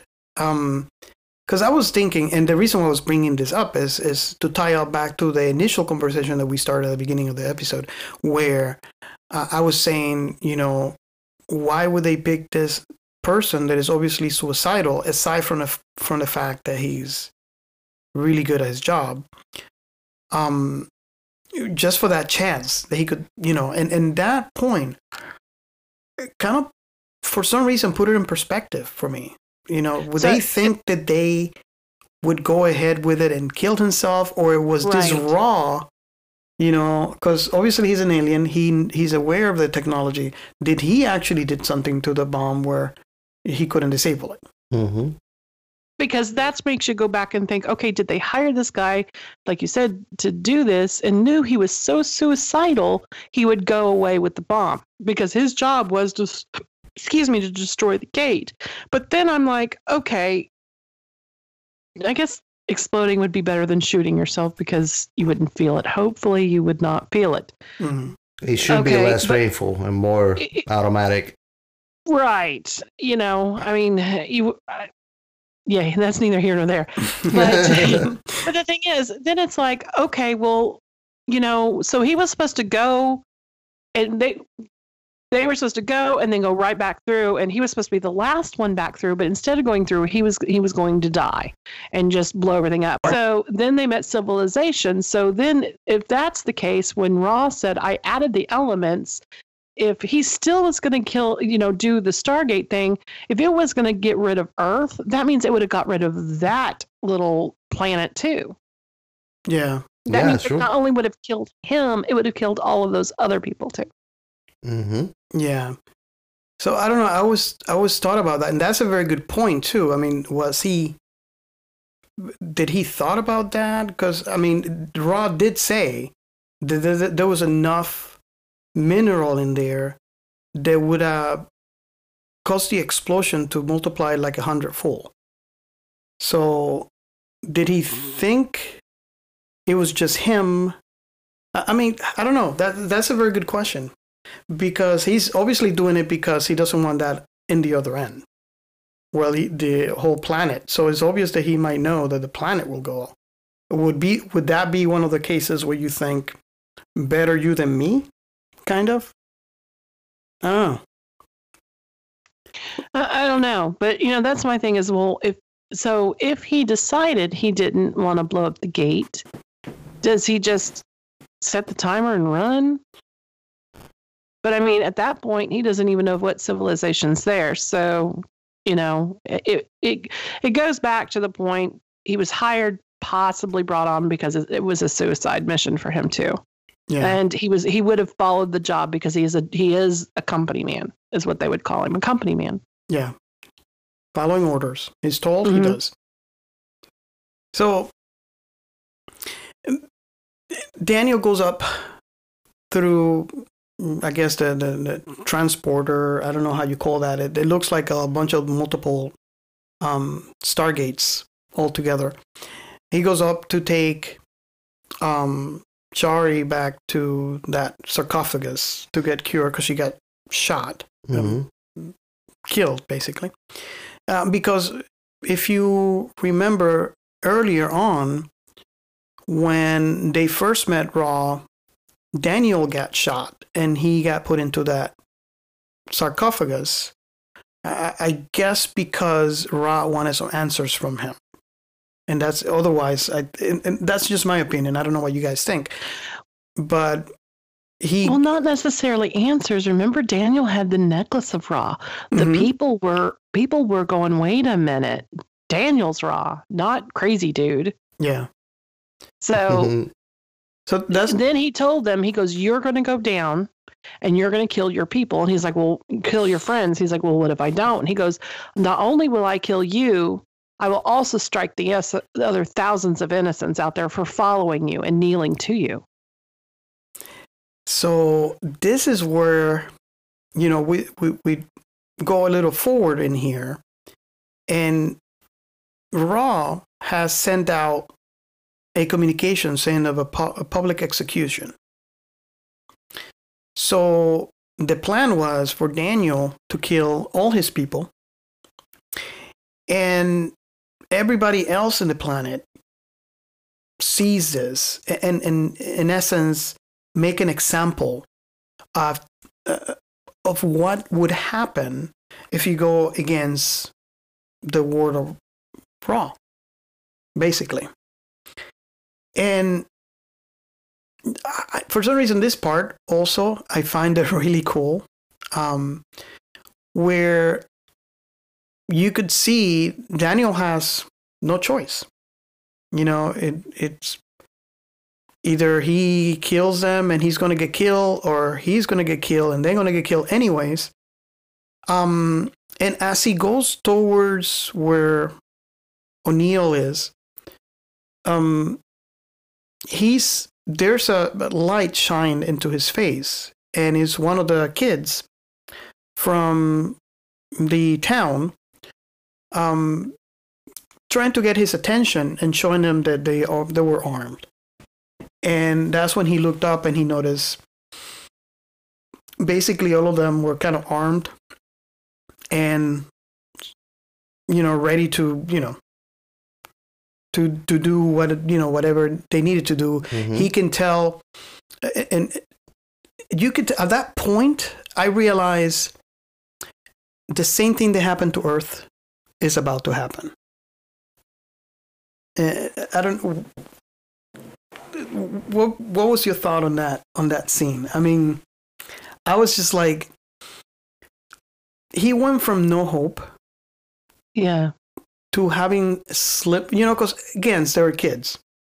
They had weapons, so they're a sliver. It was a sliver of hope at this point, and he was going to do everything he could to take advantage of that. Because survival is always, remember, one of our main characteristics as conscious beings is self-preservation. Mm-hmm. So that's always going to kick in, doesn't matter in what kind of situation you are. Yeah. So yeah, it's kind of like when they hunkered down in that bunker. You know, he was trying to tell them, look, it's time. It's time to surrender. You know, there's no fight left. We're fighting against these alien planes. Mm-hmm. Yes. Our machine guns aren't cutting it. And so, yeah. Don't go further. It doesn't matter how grim it looks. You just look at the analogy of the little mouse and the cat. Even when the cat put the mouse on the corner, the mouse is going to fight. Yeah. That's just it. And then if you think back, and the small part we skipped was, you know, the chief was trying to tell Daniel, we can't fight. We can't fight. We you know, they're so much better than us. And Daniel reaches down and says, this is who you're fighting. And that's when the chief realizes that the guard is human just like him. Mm-hmm. And as they're giving, as the ones that tried to storm, shall we say, the castle, and, you know, it looks like that's it. It's defeated. Here comes, you know, as any great movie or anything else, like it happened in The Three Kings, where, you know, Gandalf brings all the everybody over the hill and so forth and so on, and, you know, everything else. Same thing happened here. You get thousands and thousands, and there's only 5 of them. I mean, yeah, they have lightning bolt Q-tips, but I mean, when you have thousands and thousands, it's, you know, like you said, anybody backed in a corner, everybody has a breaking point. Mm-hmm. Even, you know, and they had all this knowledge now of, look, they're just people just like us, you know, and they can be defeated. And wait, it's okay. We read and write. And oh my God, they destroyed civilizations. What is going on? You know, once you give people emotion and ammunition and belief, and, you know, that they can do something like, I got this. Yeah, that's not good. And that's exactly what happened here. And it's obvious they were being oppressed. And it's obvious that there was a sliver of rebellion. And you can see that from some of the kids, and mainly from Daniel's wife. Mm-hmm. So I think that was the spark that just, made it all happen. And how, and you can see the kid. I think the kid was the main kid. I forgot his name. He was the kid of the I guess the chief. Oh yeah. Of the entire town, and how he said, he's like, he's gonna fight. He's tired. Enough is enough. Mm-hmm. And I think that's how the writers of the story brought the story full cycle, because we were seeing, while at the beginning we read with Daniel and Shari what happened on Earth and how Ra left and came to this planet, we did not see it, in detail what we're seeing right now, which is how the people rised up because they were tired of the oppression, and they rised up against their oppressors. And eventually, because of that, enough is enough, they were victorious. Yeah. Right. So it's kind of nice to see that full circle. You kind of get a hint of it, and now you're seeing it. So it's kind of like we have a second Earth here. So one of the coolest things on this movie, so I think, and some of the people that have actually watched this movie with me, I mean, me and Giancarlos, by the way, we didn't see that movie together. So this is one of those movies that, we didn't have previous conversation on. But the ending of the movie was very cool to me. Because, there you are, they're defeated. They got the soldiers overrun. I think they had them on the air at some point. Mm-hmm. And it's kind of funny because how they're like, they got tired of shooting, but there's so many people. And then they got to a point where they were just swinging. And they just, that's and this it. is why I never choose the really long stick thingy majiggies when you play like Assassin's Creed. I always stick to swords and little things because I can't work those things. I don't know how the hell they did the little toothpick things, but that's why I choose the little. Sorry. No, I'm I'm just saying. That's the first thing I thought of was watching this. I was like, and this is why I don't choose the battle axe in Assassin's Creed. It makes you this slower. right here. I actually rather the daggers, actually. Kind of like a too. Legolas with swords. Yeah. See? It's the best. You get it. so Big gamers here. Yeah, we're gamers. I didn't know you were a gamer, but Oh yeah, I Assassin's Creed, but the love of my life is Uncharted. Uncharted. I'm an Uncharted girl. I played Uncharted 1. Loved it. But Well, I just got the membership for PlayStation, so I think that we have all Uncharted now. Nice. Yeah. Which is like, I mean, come on, Uncharted is like the Playboy version of Indiana Jones. And then there's rumor. I think they're making a movie too. Oh, that will be awesome. Yeah, it's going to be early Uncharted, so I think it has Tom Holland in it. I'm like, I think so. Goofy games to movie. I'll wait for the. It's always like a build up stress that you don't know if they're gonna actually succeed at it or screw it up completely. Yeah. It's like Mortal Kombat's coming out, April? Oh yeah, that's another one too. It looked good. I saw the trailer today, but I'm like, I'm a Mortal Kombat girl anyway. I'll just wait. I am a gamer. Absolutely. Yeah. Awesome. Nice. Yeah, I used to be heavy into gaming, but I guess we were discussing, me and Giancarlos. I guess for me, life got in the way, so I don't game as much as I used to. And it cannot be a game that causes you stress.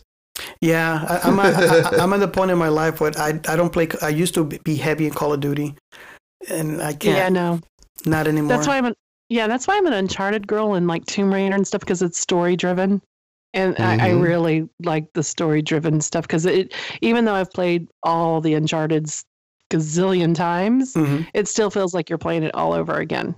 like for the first time. It really, except when you try to play 1 and 2 now, you can tell how clunky it was because it was from PS3. Yeah. So you could really tell how clunky even the remastered one where it's on PS4, you can still tell how clunky it is. But absolutely, hands down, when I need to escape, I actually put in Uncharted 4, A Thief's End, which is pirates. Imagine that, right? I mean, even Lara Croft's the first one.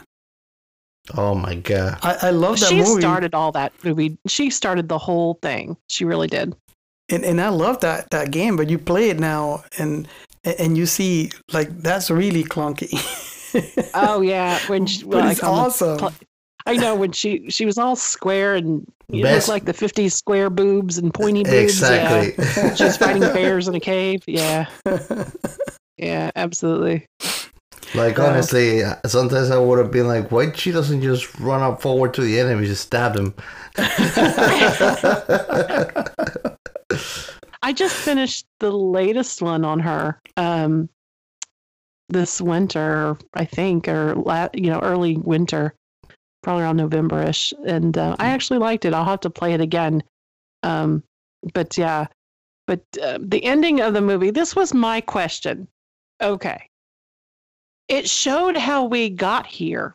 They had to have all these computers and blah, blah, blah, blah, blah, right?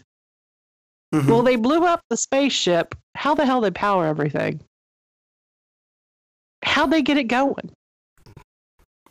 I mean, did they walk up to spin the wheel to win $1 million, like, Wheel of Fortune or Price is Right, and just see if it lands right? That is a very good question. I think that we're gonna have to rewatch because as far as I don't know you, but I can remember it's something like they just decided to forget about.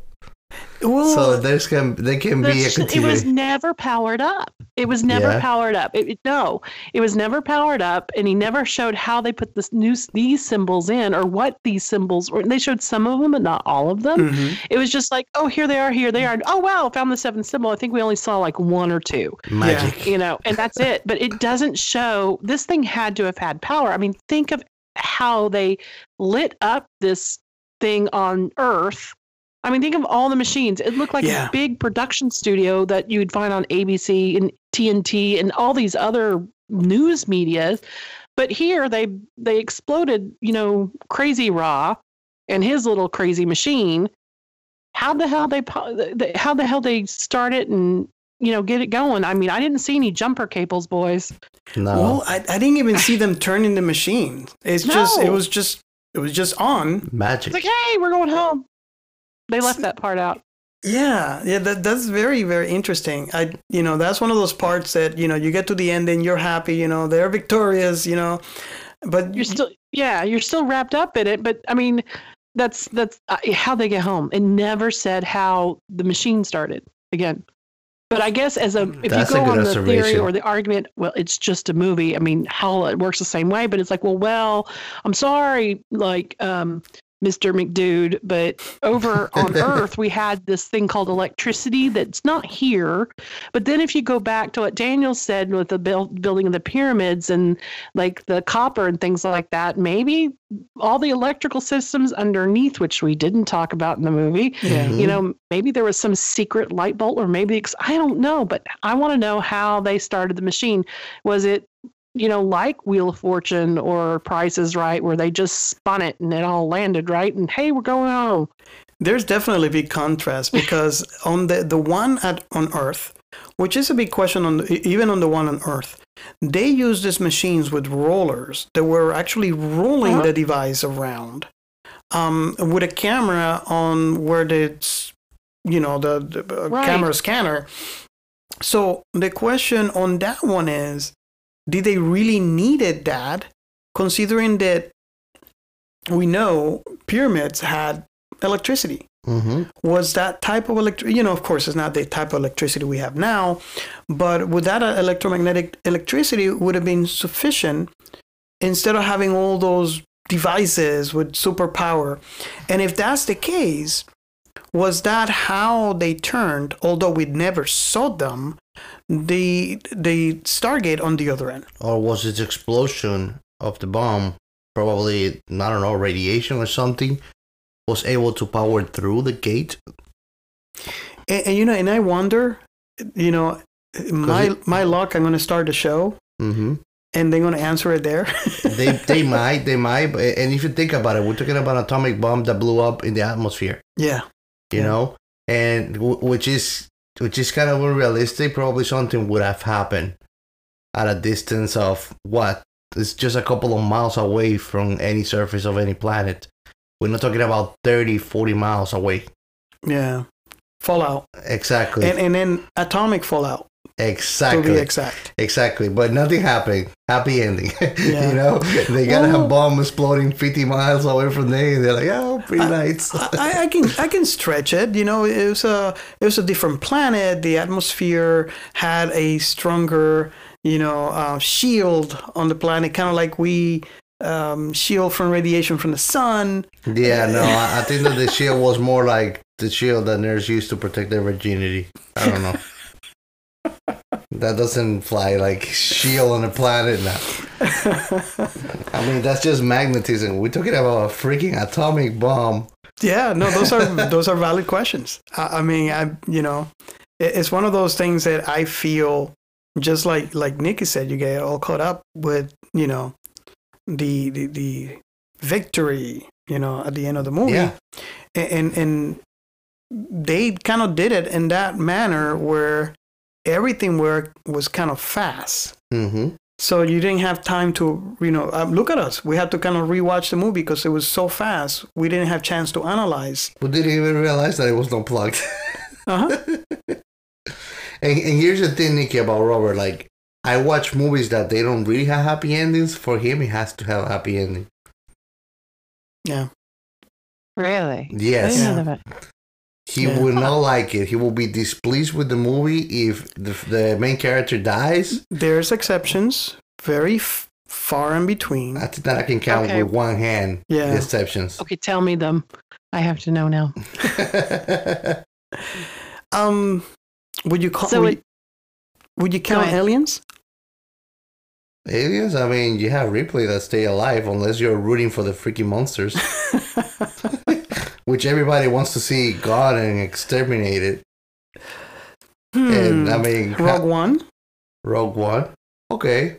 I mean, are you rooting for that moron that killed his own father? No, I was rooting for the rebels. Oh, you were rooting for them to escape. Okay. But I liked the movie. So when did you? I liked the movie too. But when did you realize they weren't? Well, I realized from the first time when the movie started playing, because since the original, trilogy, right where it fell in line, I heard of this group of people that made it possible to bring the map of the Death Star to right to Princess Leia. Mm-hmm. And she said a lot of lives were lost. Yeah. So I always wondered, even from back then, what was that like? And that's one of those things that you want someone to feed you that story. And they gave it to you there. And they finally gave it to me. So I was already with and I think that's partly the reason why I liked the movie, because I went with the expectation and knew everybody there was going to die. Yeah. Everybody. So does that change the fact as to why I might like a movie if I know from the fact that everybody's going to die? I'm not sure. Maybe. You probably forget about the movie and remember about the great saga anyway. So you're like, okay, screw this movie. I like the whole rest anyways. But then again, it's something curious, Nikki. To me, all the Star Wars movies, I consider one big, huge movie or a TV show. So If you think about it that way, the movie never ended with people dying. No. It was just a chapter. It was an episode on the TV show. Mm-hmm. It's true. Well, here you go. Here's a little fun fact about me. When somebody goes, hey, I'm watching this, I'll be, that's great. Everybody dies. Enjoy. Every time. Even if it's like a love stupid movie or whatever, I'm like, hey, have fun. Everybody dies. I love that. How about Cowboy Bebop? Cowboy Bebop? Yeah, you like Cowboy Bebop. I really like Cowboy Bebop. Spike doesn't make it. I know nothing about Cowboy Bebop. You have not watched it? Nothing. You should. It's okay. You guys had told me this last time too. I still have not seen any Cowboy Bebop. You will thank us. Yeah, it's one of those things that it changed, to me at least, and I don't know if Giancarlos would agree with me. It actually changed anime. Oh yeah. You know, anime was not the same after. And to me, this is one of those that changed the ball game for everybody that came after. Mm-hmm. Because I remember prior to this... And Cowboy Bebop was for 1999, if I'm not mistaken, right? I had to look it up. But what I was going to say is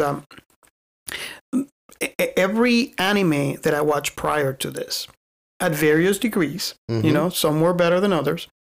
The reason at that point why I always picked spoken in Japanese is because the English dub or It's crap. the translation, the actors they got at that point were horrible. Yeah. So you did not feel the emotions and the entire story was crap.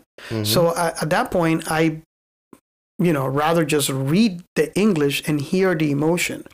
And then when this came out, I remember I had reservations. I was like, you know what, I should really watch this in Japanese, but I have some people that started watching it. It's like, man, you have to watch it in English too.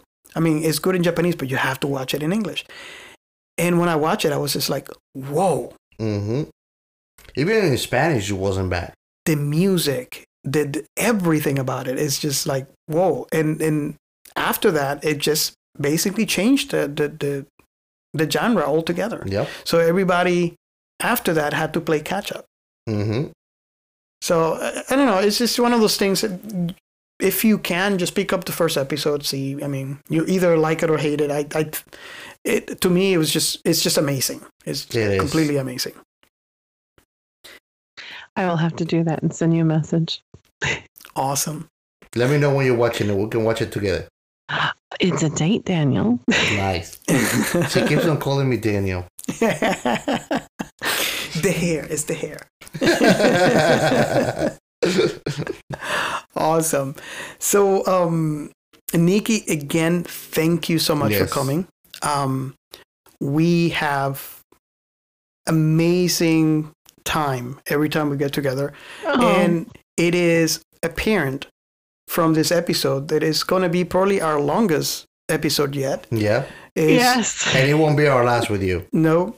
Aw. I wish I did an interview show and I would have you guys on, but it's not, as we all know. So it's a bit different. Yeah, no. We understand. I mean, when you get voice distortion and stuff, then I can do it. Oh, you want me to extort you? Yeah. No, destroy me? No. I say voice distortion, so like that way you can stay anonymous. So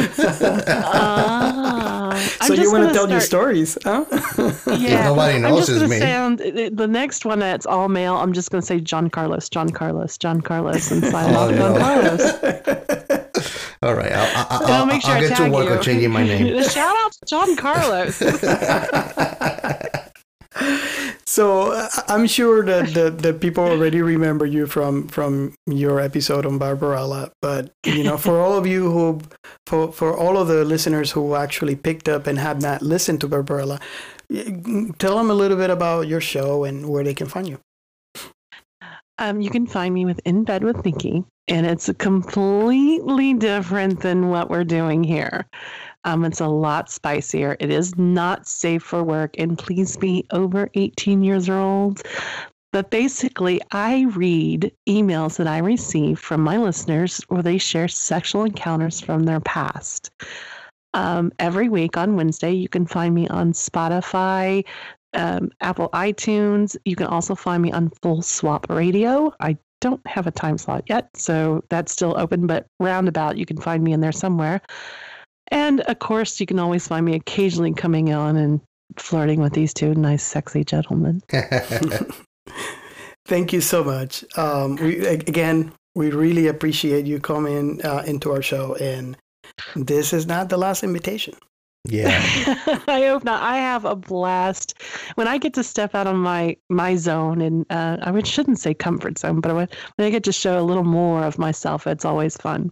Awesome. Well, next time John Carlos and I'm in Florida, we'll have to have a drink. All right. Awesome. Thank you. Thank you. Well, this is the end of our show for now. Please let us know if you like this episode. And let us know if you have any idea about which topics you would like us to discuss in our next episodes. Remember, you can follow us on Twitter at Sci-Fi Remnant. And if you like this podcast, share it. And don't forget to rate us in your favorite podcast platform. This will help us grow. Thank you. See you next time. This is Science Fiction Remnant, signing off.